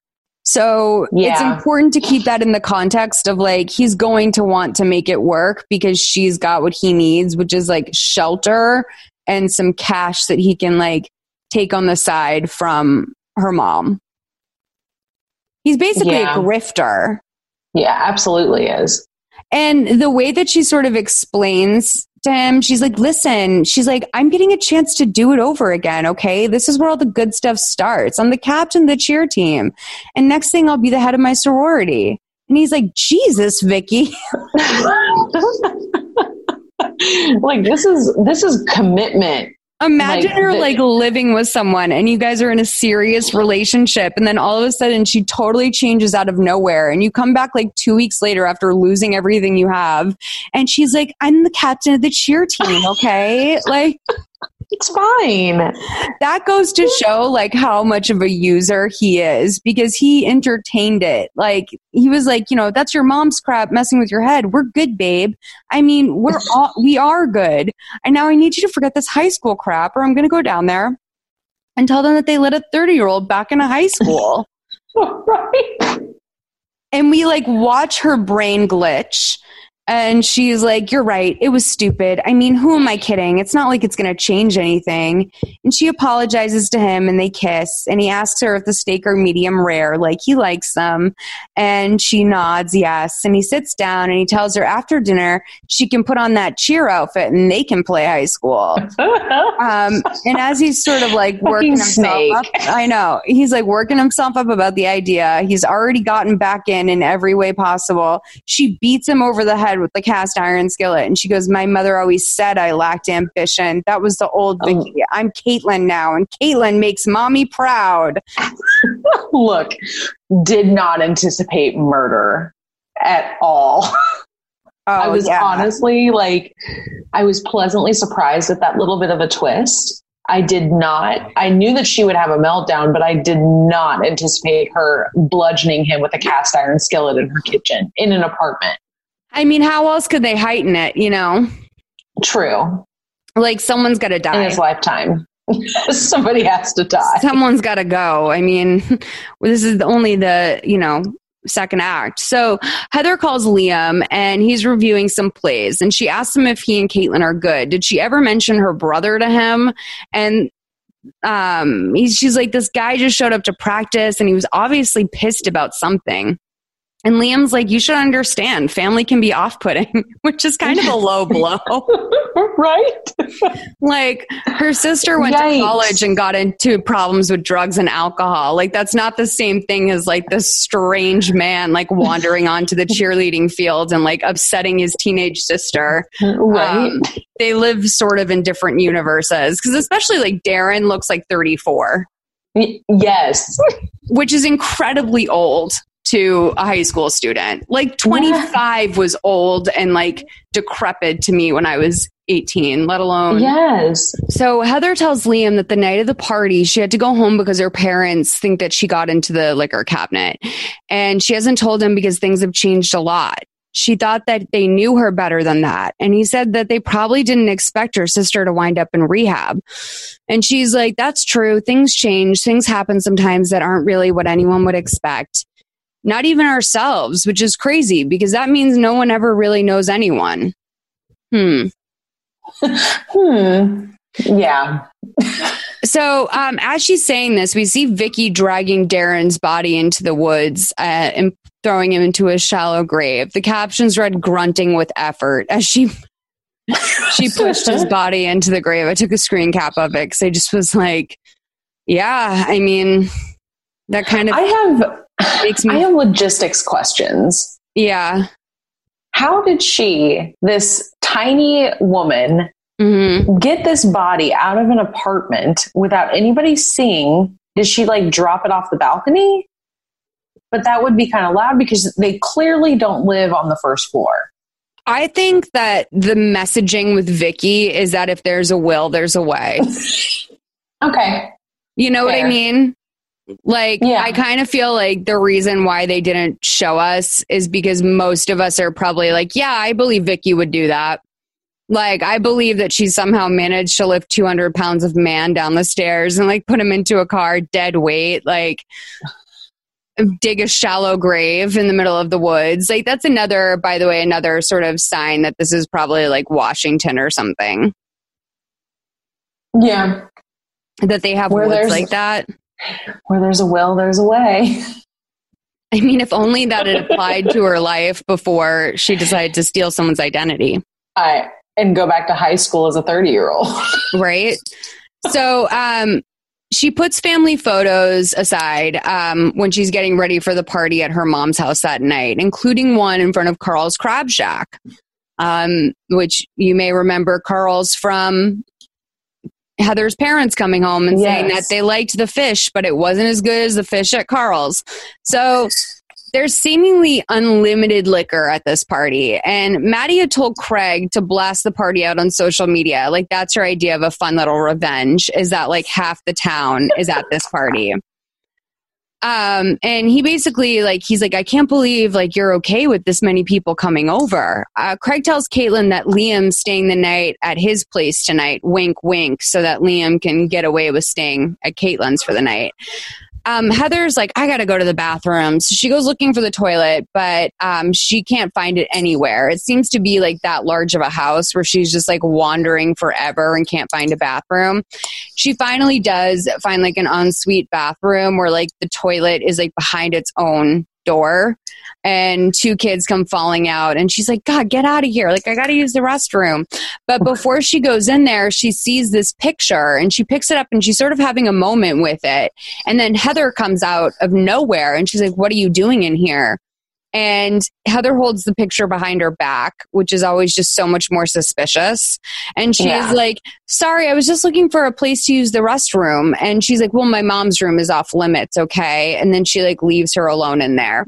So I wonder, do you think that Caitlin put the photo of her in front of Carl's because she didn't want anyone to see she was a child nerd?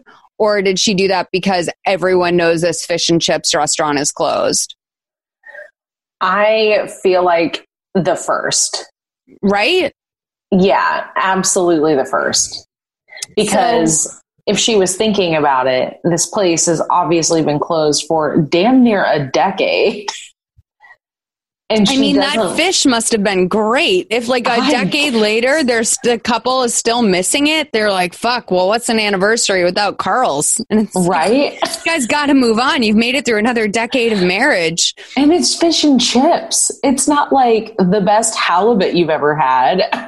It's like... Yeah. Halibut is fish and chips. Well... I guess it's cod or scrod or halibut.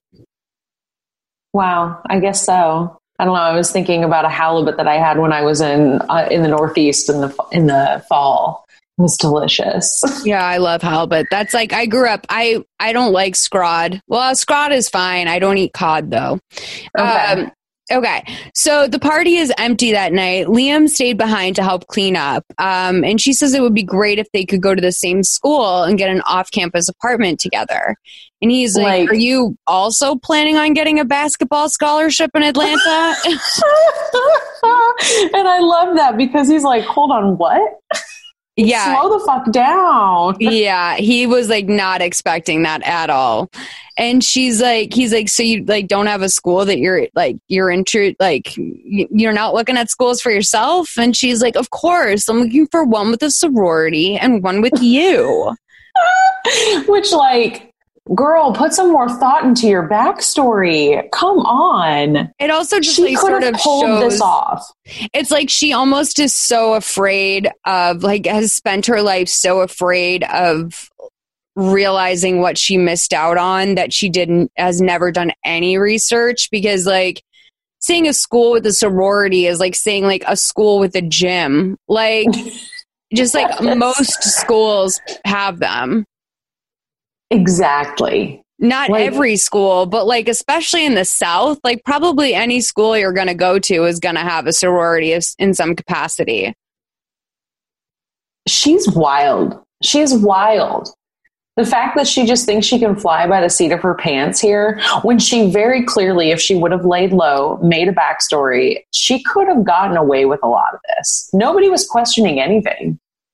Right. And I guess like my other thing too is like she really thinks she's going to college. I know. Is she applying?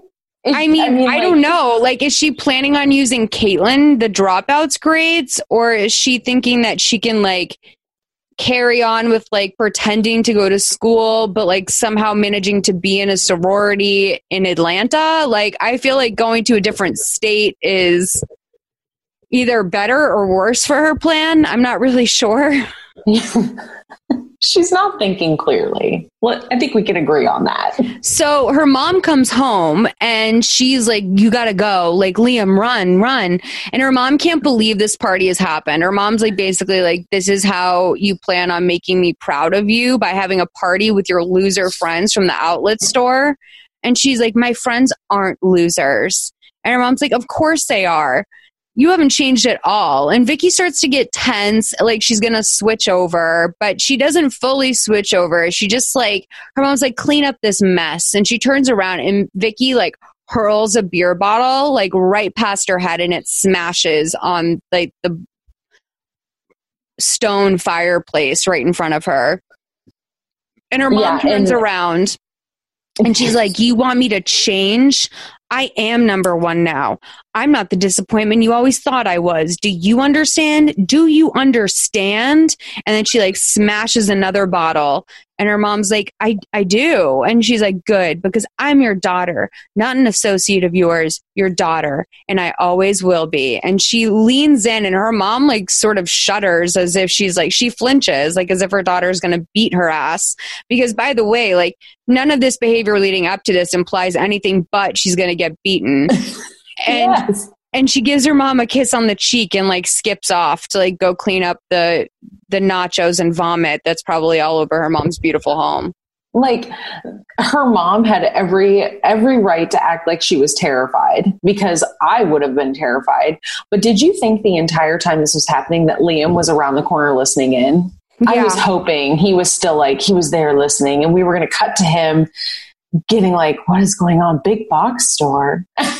But no. Right.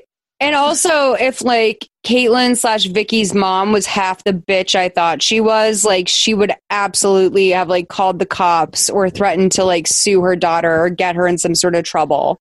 Yeah, like, or at least drop like, you're in your 30s and you're a loser. Like I figured something like that was going to come out. No, I mean like it's weird because I wish that they had almost gone with like the idea of her mom being like happy that she had a party, but it was so like, you know, like, oh good, my daughter's like finally getting a fucking life. But they just chose this sort of like, she's meaner on a Wednesday than she is upon returning home from vacation to find her house trashed. Right.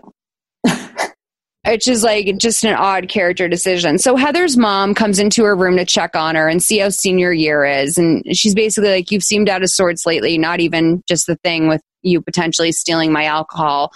And Heather's like, do you believe me now? And she's like, I want to, but it's hard after everything that's happened with your sister. And Heather's like, I get it, you know. And then she changes gears and asks her mom when Carl's Fish and Chips closed. Like a wild ass question for the topic at hand. Right. And her mom's like, God, I don't know. It's like probably 10 years ago. Why? And so then we cut to Heather looking it up on her computer, and we see that the last basket was served about 10 years ago. So well, she's also using Spider Finder, which I really enjoyed. SPYDER. Spider Finder. So Travis tells the girls in 2 weeks they'll have their first pep rally.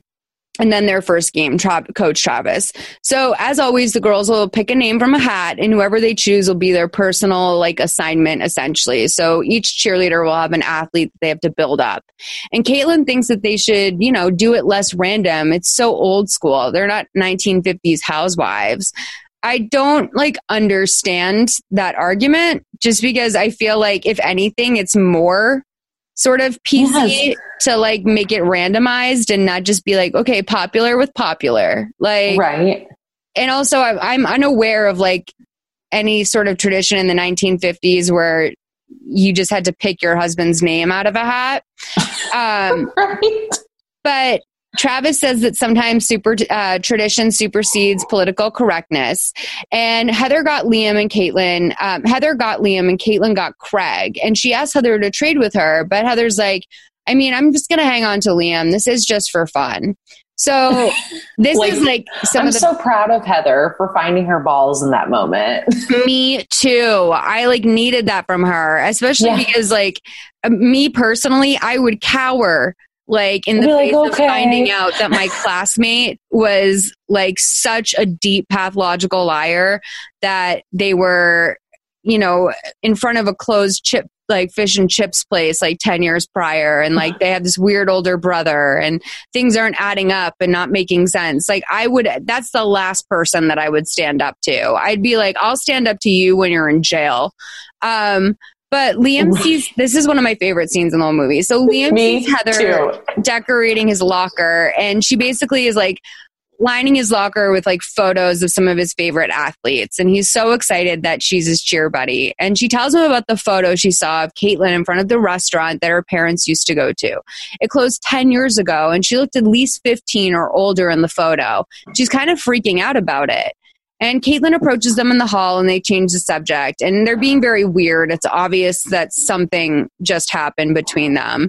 And once Heather skips off, Liam is alone with her, and she's like, what's that about? And he was like, whatever, it's nothing. So she sees a picture of Shaq on his locker and goes, Shaq, he's awesome. I saw the funniest meme of him the other day.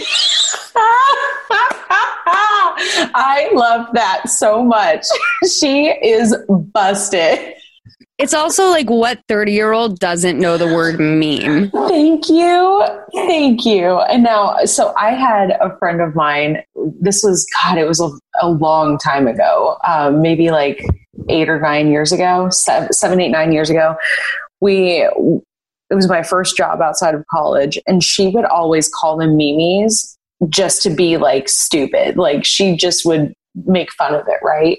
And I do that now to like be stupid, right? You're like, oh, what's that, a meme? Like, you know, you joke about it, but like, come on, everybody knows it's a meme. At this point, it's a meme. You have to know that. And I remember, oh my God, being in a meeting, Nicole, like not that long ago. And like, I was like, oh, it's sort of like meme. And the guy was like, well, a meme. And like, he like overcompensated and pronounced it as if and I was like, no, like meme-ish, like meme adjacent, like reminiscent of a meme, like meme. Yeah. Like it's meme. Yeah. Not like I saw a meme today. No. Oh my God. Great Shaq meme. So he goes, he looks so disgusting. Yes. Fucking, he looks like she just shat her pants in front of him, and like he's trying to play off that like she just shat her pants, but like meanwhile he's catching a whiff of it. Like he's like, you say it like my parents. Yes. Meme? It's meme. It was so delightful for her to be busted like that, and she just tries to play it off. Like he walks away from her like she just said like a racial slur or something, and like her entire image is like tarnished forever in his eyes. Like he really like is affected deeply by this. Like finally he's questioning things. So Caitlin meets up with Heather on the street and apologizes for the whole Liam thing and says that she's sorry if she got weird in terms of the pep party or whatever the fuck it's called. Cheer buddies. What's it called? Cheer buddy? Yeah, I think so. So she, I almost called it Pep Brothers, and I realized that was wrong. Okay. So she tells them that no worries. And by the way, Maddie's birthday is coming up and she's invited. She's like, oh, cool. And she goes, when's your birthday, by the way? And she's like, June 6th. And she goes, oh, we're both Geminis. What year? And she goes, same as yours. So, which is, totally normal. Yeah. Absolutely not a sign that someone's lying. And why couldn't she just have that in her bag, like in the back pocket? Know what year you're born if you're playing a different year. Like, basically, come on. yeah, do your basic research. Like, if I were to be 18, where would I land on the scale? So, Heather says, I think we're going to go to dinner that night. Too bad Carl's is closed. I think I was 8 the last time I went there. What about you, Caitlin? When was the last time you went there? And she was like, I don't remember. Can you imagine being like, oh, God, I wish for Maddie's birthday, if we could do one thing, it's go to that fish and chips restaurant that was closed 10 years ago. Like, what? Like, either there's no restaurants in this town or this place had such fucking slamming fish and chips that it's just no one can move past it. No one. People talk about Carl's with like such a fondness that I'm dying to get to Carl's. I need to know. I really want some fish and chips. God, what if Dwayne Poole wrote this movie too? Let me look it up. Yeah, I Guys, will. Dwayne Poole has reached out. Dwayne Poole has made contact.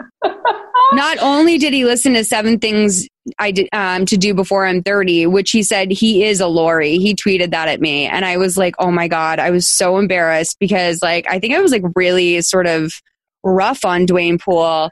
And then he's like, I'm going to have to make time to listen to Menu for Murder next. And I was like, well, if you enjoyed 7 Things I Had to Do Before I'm 30, you'll love Menu for Murder, because all I did was talk about how that movie was like reminiscent of John Waters and like a lot of my favorite movies. But I was like kind of mortified because I was so mean about that movie. But in all fairness, it sucked. But also, in all fairness, I told him on Twitter, I was like, you sort of created a genre in a way. Like, I think he like really sort of created the idea of like a manic pixie dream girl. It came out before 500 Days of Summer.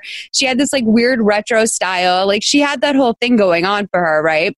And of course, yes, a little bit of this is me backpedaling because I'm terrified of Dwayne Poole being mad at me. But I also was like, I said that throughout the movie that I feel like there was a lot of stuff structurally there and also character-wise there that played out like throughout the rest of pop culture to this day. Like when I saw what's her face, Vicky, in this movie, when she became Caitlin and she had on, sort of like the red scrunchie and her big blue eyes and her bangs, I was like, that is like such a Zoe moment. Like that's such like a manic pixie moment that she's going for. She really did like harness a look that is not necessarily relevant now, but like she cultivated a little style for herself as Caitlin. Yeah, absolutely did. And this was written by Barbara Kimlicka, and she wrote Death Click. That was the one that was like the 3 girls, right? Yeah. Okay, I know this name. Yeah, okay. So she does a lot of holiday movies. Okay. Let's see. Yeah, she does a lot of Mean Girls sort of movies too. Bad Sister, I think we did before. Oh, Sugar Daddies I see all the time so she's a big player on the Lifetime movie club circuit. Yeah. Dirty Teacher, not the one with Cameron Diaz. That was Bad Teacher. Never mind. Okay, so who's this actress that plays the lead? So her name is Maiara, Mariah, I guess. It might be like an interesting spelling of Mariah Walsh is her name. So it seems like she does a lot of TV movies. She did Notorious, that TV show. She did a couple episodes of that. She was on Switched at Birth, it looked like, for a lot of the season. The Last Ship. I'm trying to see if there's anything that's like... She was in Mean Girls 2, which is a... direct-to-DVD. Cult favorite. It's a cult favorite. I think some people like that. Corey in the House. She played Mina. Desperate Housewives. She played Anna. Vampire Diaries. I mean, she looks right for a lot of these things. She has the look. Yeah, she's got a lot of stuff coming up too. Now, the woman who played her mom, she's the big star. She was in NYPD Blue and apparently Deuce Bigalow, Male Gigolo. She definitely is reminiscent of someone. Oh, she was also in Desperate Housewives. She was Ann Schilling. And then she was in one of my favorite shows, Boston Legal. I loved that one. I love that. Yeah, she's been in a lot of stuff since like the late 80s. The girl who played Heather, Karis Cameron, she was the Amish Naomi girl on Unreal. Yes, thank you. She also did some episodes of Open Heart and then BH 90210, which I think was probably the most recent reimagining. Yeah. Of Beverly Hills 90210. Let me see if there's anyone else. I mean, can I see if my boy... I want to know what Darren's been in. Is Anthony Joseph, who played Roy. Let's see what my boy Roy is from. Oh, he's working on it. He's got some stuff coming up, but he was in Prosecuting Casey Anthony. Okay. Human Target, Identity Theft of Cheerleader was 2019, so just this year. And he also has something called Woman on the Edge coming up and a TV series called Snowpiercer, which he is in episode 3 of. So that's exciting. I love him. I hope I can give him a job someday. I would love to work with Roy. I love that. Let me see what our boy Darren Webb is from. Matt Finocchio is his name. So Maddie Finocchio. So he was in a show called Date My Dad. He played Alan, who I think is the dad, if I had to guess. Once Upon a Time in Wonderland, Sanctuary, he was on for an arc. He did an episode of The L Word. Let me see. Night at the Museum, Battle of the Smithsonian. 50-50. What was that? 50-50. I have no idea. It was the cancer thing. It was a 27-year-old guy, Joseph Gordon-Levitt. Had cancer. Okay. I remember thinking that was probably better than it was at the time. He was on Workaholics. He played a guy named Knuckles. I loved that show. What was the show Combos with My 2-year-old? Never heard of it. I'm not sure about that. Well, so lots of big actors in this movie. Lots of talent. We have lots of talent here. Oh, he played a quiz show host on Riverdale. And he was in The Chilling Adventures of Sabrina. So he's tied in. He's a big industry guy. So she says, okay, so dinner at Carl's. So when they get to Heather's house, flowers are waiting on the doorstep, and they're from Liam. And Heather's like, maybe he thought him getting all the attention was kind of old school too. And when Vicky comes home, she's fucking pissed. She's like, that bitch. So she has to figure out a way to ruin Heather's life. So she goes to the store and buys a 5th of whiskey. And the guy behind the store, like the counter, asks for her ID. And she's like, I'm flattered you don't think I'm of age. It's just like, honey, slow down. Just slow down. Also, like, I am so clearly not even in my 20s, I don't think. Like, I think that I read as a 30-something. And when they asked for my ID, I could never imagine deluding myself to the point where I think that it's because they think I'm under 21. Right. This is because they're afraid of being busted by whatever their state commission is. They think I'm a fucking narc. They think I'm a cop. Yeah. That's why. Or like, I mean, honestly, like sometimes I go to a really dark place where I'm just like, they think that I'm going to get arrested for something else and I'm going to narc them out for not checking my ID. Like, I'm like, oh, you want to chase me for that traffic ticket? Well, there's bigger fish to fry. The guy at 7-Eleven sold me a 6-pack of beer. And he didn't card. So they're like, yeah, you're 36. So when she gets back, there's a detective waiting for her. And he says that he's looking into Darren's disappearance. And she's like, yeah, we were together for a while, but we broke up when I found out he had a gambling problem. She's like, I've actually been worried about him because I know that he's in debt to a couple people, but I'm not sure who. And she's like, this is the one thing that she's thought about as a backstory. Like, I mean, it's actually like the way she pulled it off. I was like, oh yeah, that will throw someone off the trail. Like, he's got gambling debts. Like, why would it be the ex-girlfriend in a world where he has gambling debts? Like, right? She's kind enough to be like, is he okay? Is everything all right? And he's like, thank you for your time. You've been very helpful. And I'm like, well, I mean, like, how far behind are you? Because I feel like whether or not she was helpful is like completely subjective. Like, especially like I would have to assume that you've done no research on this man. It's like, because I know nothing about him, but I can tell you he has a gambling problem and that he's broke. He must owe some people some money.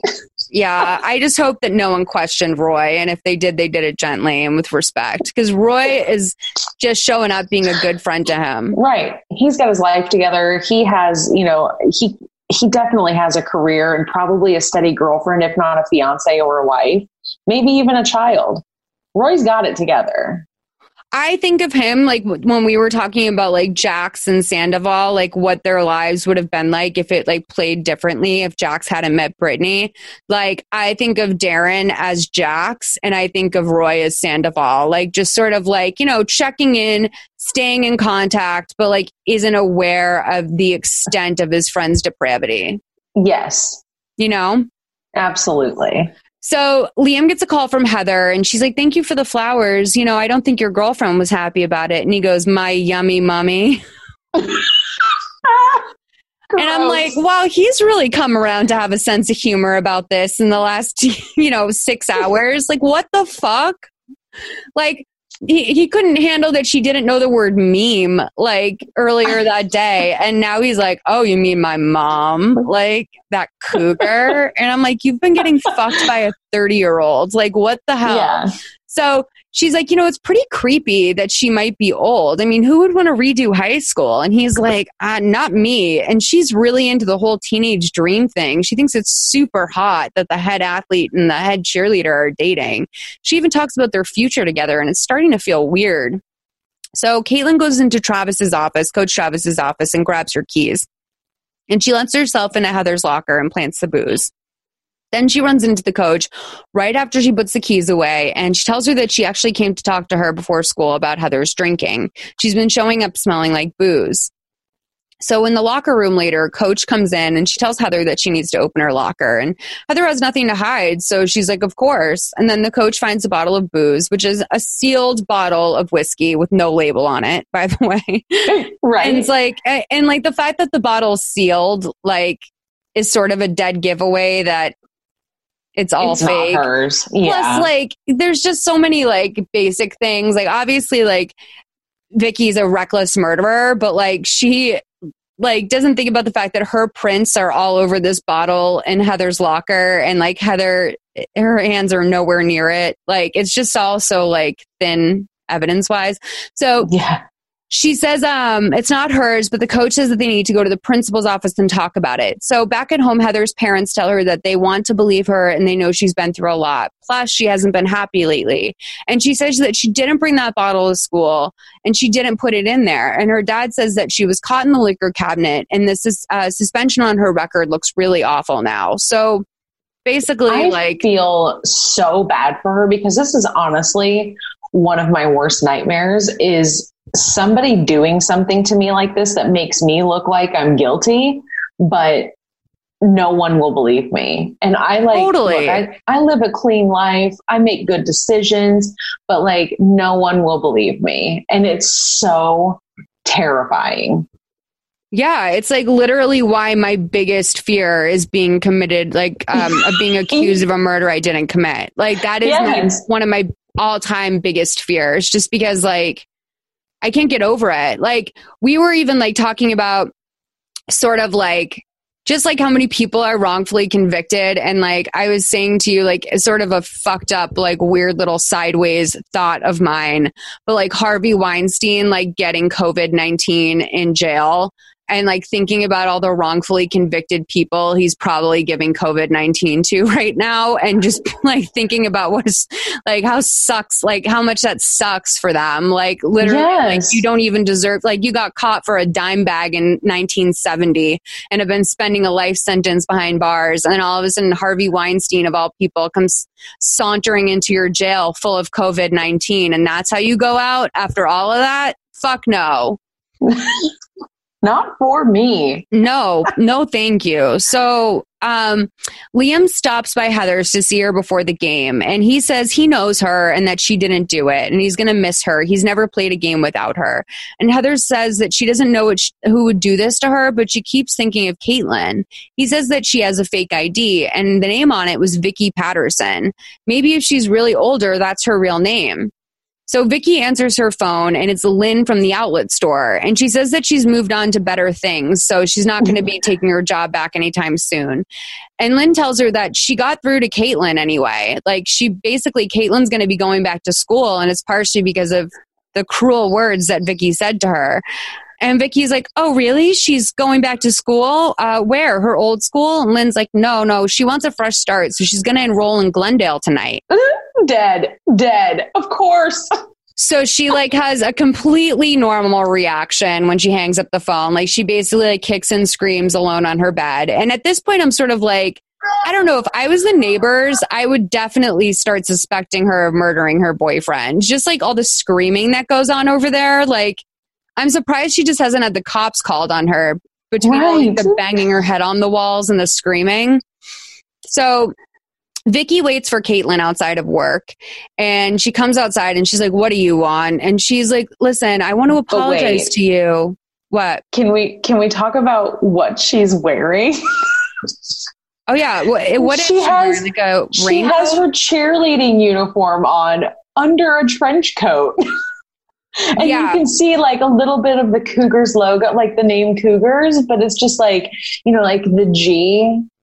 And it's so very clearly like, what is she doing? I thought it was weird because I was like, it's so obvious that I thought maybe she was going to like somehow surprise Caitlin with like a good faith gesture of being like, I support Glendale too, or something. Because like she's very obviously wearing some sort of uniform or pride or spirit shirt underneath her coat. And she is also very randomly wearing a trench coat. You're right. It like is like a oversized raincoat. It's like what a cartoon character would go to kill someone in. Yes. So she basically was like, listen, you know, I was let go from work. Darren was gambling. I just, you know, I was in a bad place. And Caitlin's like, yeah, my boyfriend lost his job and he's been drinking all the time. And Vicky's like, listen, I'll give you a ride and you could just totally unload on me. And Caitlin's like, thank you. I'd like that. So Heather's at home Googling Caitlin Sparks and she sees it's a girl that she maybe recognizes from the outlet store. I don't know if that's like, because there's a moment when they, on their way to get shakes after Vicky or Caitlin pretends that like they wrote the cheer. When they go to the outlet store and Caitlin comes up to Vicky in the car, there is a moment when the girls come out where they're like, who's that? And she's like, oh, just some girl from, what's it called? Something, Arbor High. And so I'm wondering if she recognized, because she looked chilled to the bone when she saw that Caitlin Sparks from Arbor High was different than Vicky. But it also listed where she worked too. It said big box outlet store or something like that. So do you think she was putting together that that was the girl from outside of the store that one time? Or do you think that it was just scary that it wasn't Vicky? I think it was both. I think she probably was like, I feel like I've seen this girl before, but like, I can't believe this isn't the person that has been acting like she is to me. Because it's kind of terrible to say, but like Caitlin is that girl that like works at the store where you get ankle socks sometimes and like you just never really register her face until it's major. And you're like, I feel like I know her. She looks familiar to me, but where do I know her from? Right. Yeah. She And looks then like she went to the everyone's name of high the school. store. Yeah. Like listed right there. I feel like she starts to put some stuff together. See, if I was Heather, I probably would have started by spider webbing or whatever the fuck it's called. Vicky's name. Spider Finder. I would have spider found that it, like, I would have looked up Vicky Patterson or whatever, Pattinson, whatever her name is. I would have looked up the name that Liam said to me on the phone, not the girl who, I don't know. Caitlin Sparks is also a pretty generic name. Yeah. Also, it's weird because Vicky's name is legally Vicky. Yeah, there's no Victoria or anything like that. It's just Vicky. So Heather goes downstairs and opens up the empty fridge, and her mom's watching the news, and where they're showing a thing, and we don't get to see a POV of the TV, but they're saying that Darren's body has been found and he was bludgeoned to death. And Heather sort of comes over. By the way, this is brilliant because, like, when Heather, this whole scene, like, so she comes down to the kitchen and she goes to get a drink, and you sent me a screenshot. The fridge is just fucking empty. Like, there's not even shelves in the fridge. Nothing. There's nothing in there, but they clearly put like a bottle of water in there. Yes, she had to grab something. So it's like the one prop, but like the door on the side, like I didn't even notice that there was like any sort of like clear shelving that they would normally have on the side of the door for like condiments or something. It was like they just straight up moved the fridge into the house for the shoot and like didn't even bother to install the shelves. No.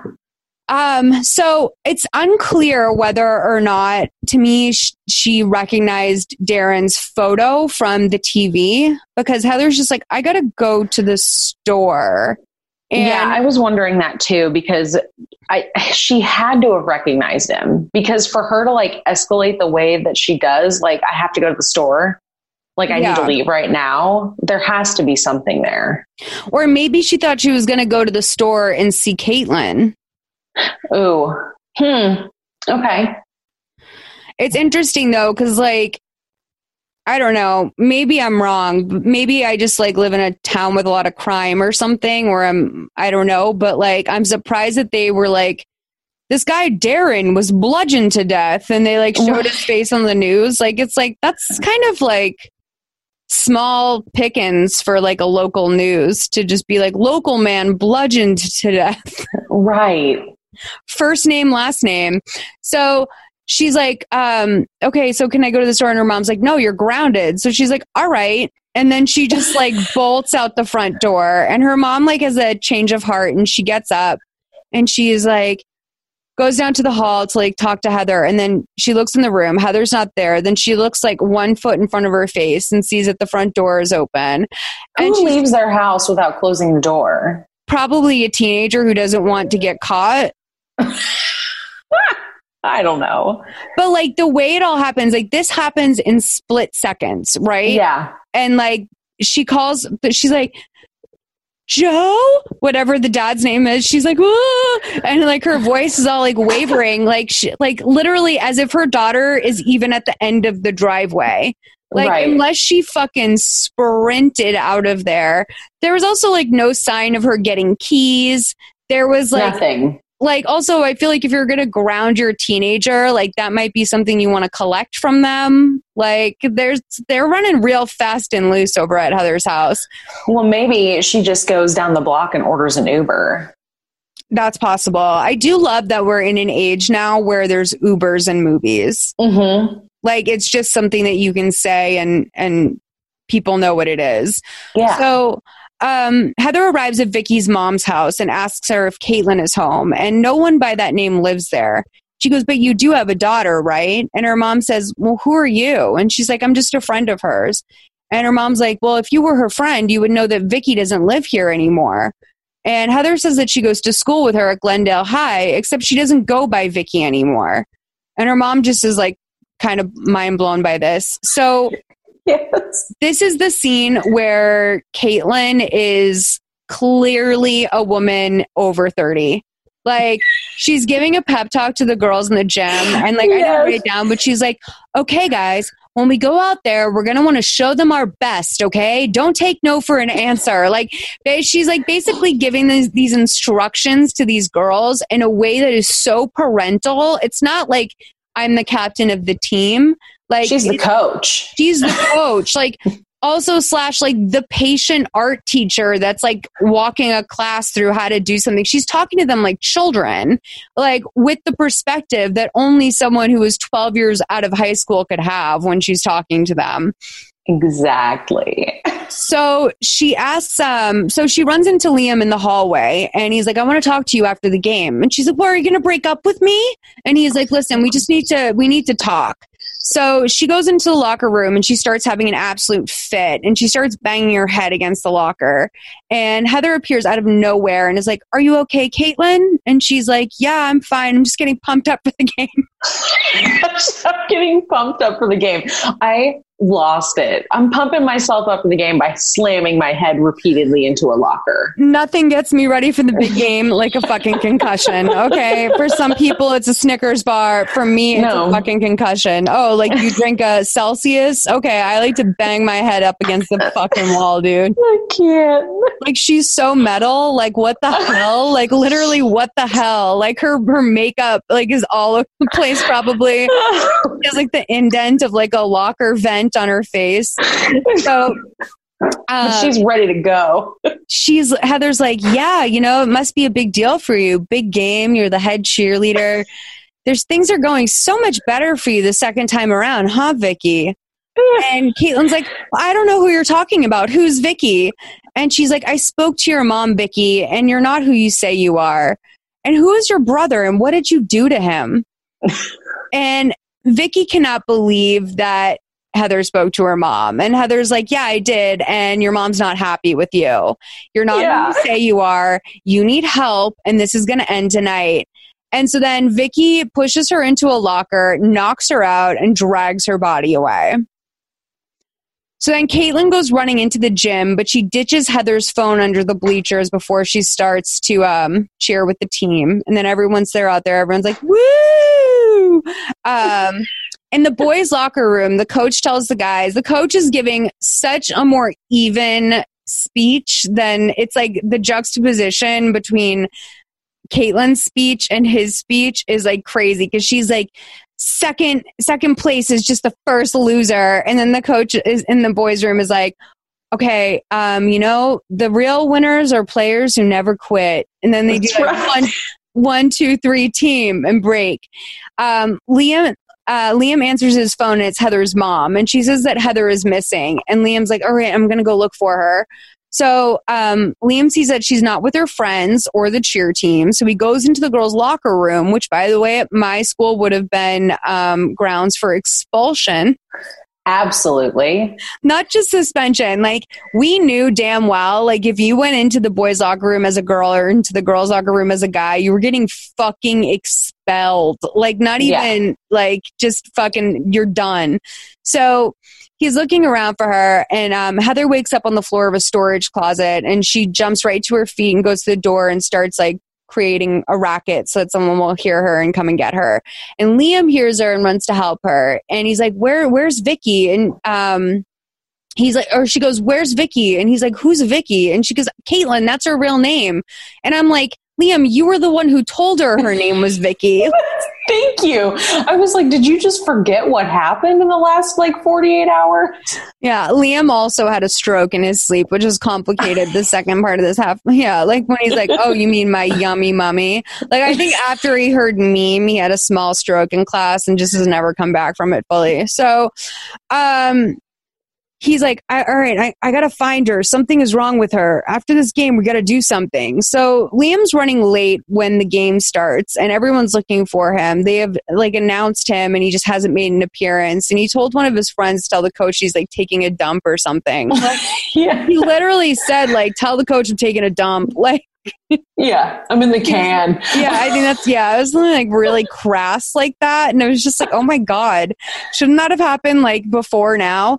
Right. So as the girls cheer, everything becomes very dreamlike and glowy. And what Vicky is seeing is not real life. It's sort of like the ending of like an after school special or like even like a vintage made for TV movie where like things just sort of become like glossy. And like all of a sudden it's like, you know, sort of almost freeze frame on the magical moment that all of this has been leading up to. She doesn't even notice her mom enters the gym, and her mom doesn't look super weirded out by it. No, she doesn't. She doesn't like, she should be horrified. She's totally she's just like, yeah, she's just walking in and she sees her daughter, and that's literally it. There is no emotion, no confusion. Like, I would be confused. I would be like upset and angry, and a range of emotion would show. Oh, for sure. But not her mom. No, I mean, I have some more theories about this too. I want to talk about that when we wrap it up. But she doesn't even notice until basically the cops are entering the gym, and they're there to arrest her for murdering Darren. And she's like, no, I'm Caitlin. And then she calls to her mom and she's like, Mom, I did it. Mom, I'm doing it. Then we cut to months later, and Heather is the new captain of the team, and Liam tells her that, you know, he's got it. He's wanted by Atlanta. So he's going to school in Atlanta. They kiss. So obviously they're together now. Vicky's mom makes herself a martini as she watches the news and finds out that her daughter was charged with killing her boyfriend and her former coworker, Caitlin Sparks, whose identity she stole. Then we see... oh, wait. They call her the Cougar. Oh, yeah. They call her the Cougar. It's perfect. It's very Operation Varsity Blues, like where it's just like, oh... Sometimes crime just meets you in the middle, you know? But Vicky's sitting in her prison cell and she's cheering to herself, B is for best, E is for energy, B is for best, E is for energy. It's so bad. And it just sort of ends with her scream cheering in her cell. And like, I don't know. This is like another thing that I just don't, I kind of hate that she's crazy. It made me a little sad because it's clearly a TBI situation here. Or like she doesn't belong in prison. Like if she's at the point where we see all of her other like co-inmates are in the yard and she's in like serious solitary confinement, like basically with a mattress on the floor. Like at that point, I'm sort of like, I feel like she would have been a candidate for the mental hospital. Absolutely. Yeah, she does not deserve to be in a normal prison. Which apparently the mental hospital part of prison is just as bad / possibly worse. Like whenever people try and say like, oh, so-and-so's trying to plead insanity, but in fact, like the mental facilities that are for prisoners are even worse. Like I believe that. Because it's such monotony and like you are treated like a prisoner, except like you're treated like a prisoner who can't keep anything together about themselves. So I don't know. Like the thing about that was so crazy about the end to me was that her mom seemed so unbothered. Completely. She seemed unbothered by her daughter reaching her goal. She seemed unbothered by the fact that her daughter was going to prison for the rest of her life for a double murder. And I just like, and probably like some sort of other like charges for assaulting Heather and whoever else. Like, I just am like, is the message of this that her mom's like a deep narcissist and like it kind of doesn't like this young girl's life was wasted by like a narcissistic mother? I don't know, because the only time her mom ever showed any sort of like emotion about the way her daughter was acting was when she legit threw a beer bottle at her head. Yeah, it was wild to see how unmoved she was by it. But even when she was throwing the beer bottle at her head, like she wasn't concerned enough for her safety, if you ask me. No, she was barely flinching and cowering, but she did have like a look on her face that was like a little scared, but not scared enough.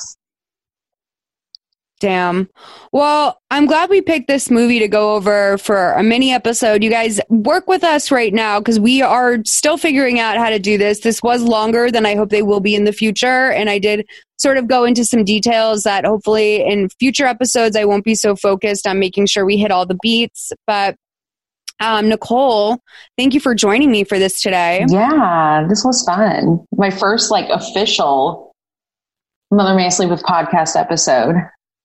I know, which is wild to think, right? This is like the first main feed. Like you and I did Web of Lies as a mini episode when we were in Charleston. That's on the Patreon, you guys. Patreon.com/solidlisten. It will be in the description of this. But we did that. We have to have you on like once we're back into season 6, which hopefully, you know, I don't love to do remote episodes. I don't really have a choice if Nicole's a guest because she's in Indiana.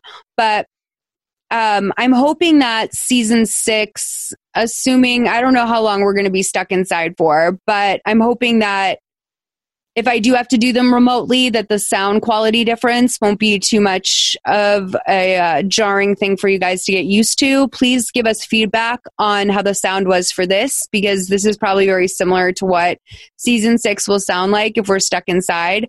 The good news about potentially doing an entire season remotely is that I can have on a lot more people, people from all over the place. So that's one thing that we sort of have going for us as potentially maybe doing season 6 remotely from home, not IRL.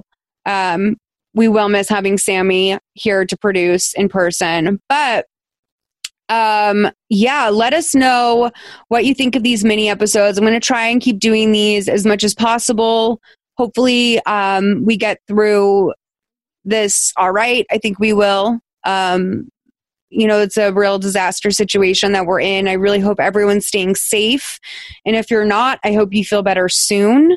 And for all of our friends who are on the front lines, we thank you so much for everything that you're doing. And we literally, like, we do this for people like all of you who are listening at home. If you are bored and you need a friend, if you're trying to keep your mind off of stuff, if you're someone who's driving to work right now in the middle of all this chaos, thank you so much for tuning in. You're the best. Yes, thank you. We're here for you. You guys, check out Nicole and I's mini podcast, daily podcast, Quarantinis. We upload pretty much every day of the week, Monday through Friday. And we talk about everything from right now, we're doing a breakdown of polyamory, married and dating. We're doing recaps of that show, which is awesome and such a dream come true for me. We're also doing lots of like, you know, fun stuff with Reddit, lots of different games. I exposed all the domain names I own the other day, and we found out a crazy anecdote about someone who was having sex with a human body made out of lo mein noodles. So if you enjoyed what Vicky's madness was, like, you'll love that. So you guys, thank you so much for listening. Check out this movie. It is a really breezy watch. And if you guys have any other suggestions for episodes that are for movies that might not make the best full length episode, but might be a good movie to cover while we're doing this, let me know.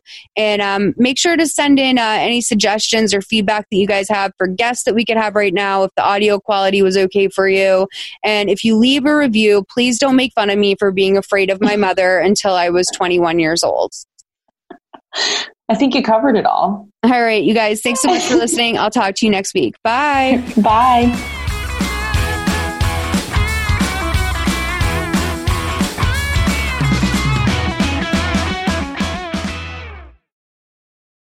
Hey there, it's Rachel Ballinger, and I am extremely excited to invite you to Rachel Uncensored. It's my podcast where I sit down and get real with my friends and celebrity guests, where we talk about all sorts of topics. And sometimes we might be under the influence when we do so. We cover things from personal stories to hot button issues. And it's the only place on the internet you can find an uncensored version of me. It's a side of me that you might not have seen before because it's not the most family or brand friendly. But don't worry, I'm still sort of slightly a decent human being. If you're intrigued, then make sure you check it out. New episodes drop every Wednesday. You can find it on Apple Podcasts, Spotify, or wherever you listen to podcasts. Trust me, you won't want to miss out on the fun and candid conversations we have here on Rachel Uncensored.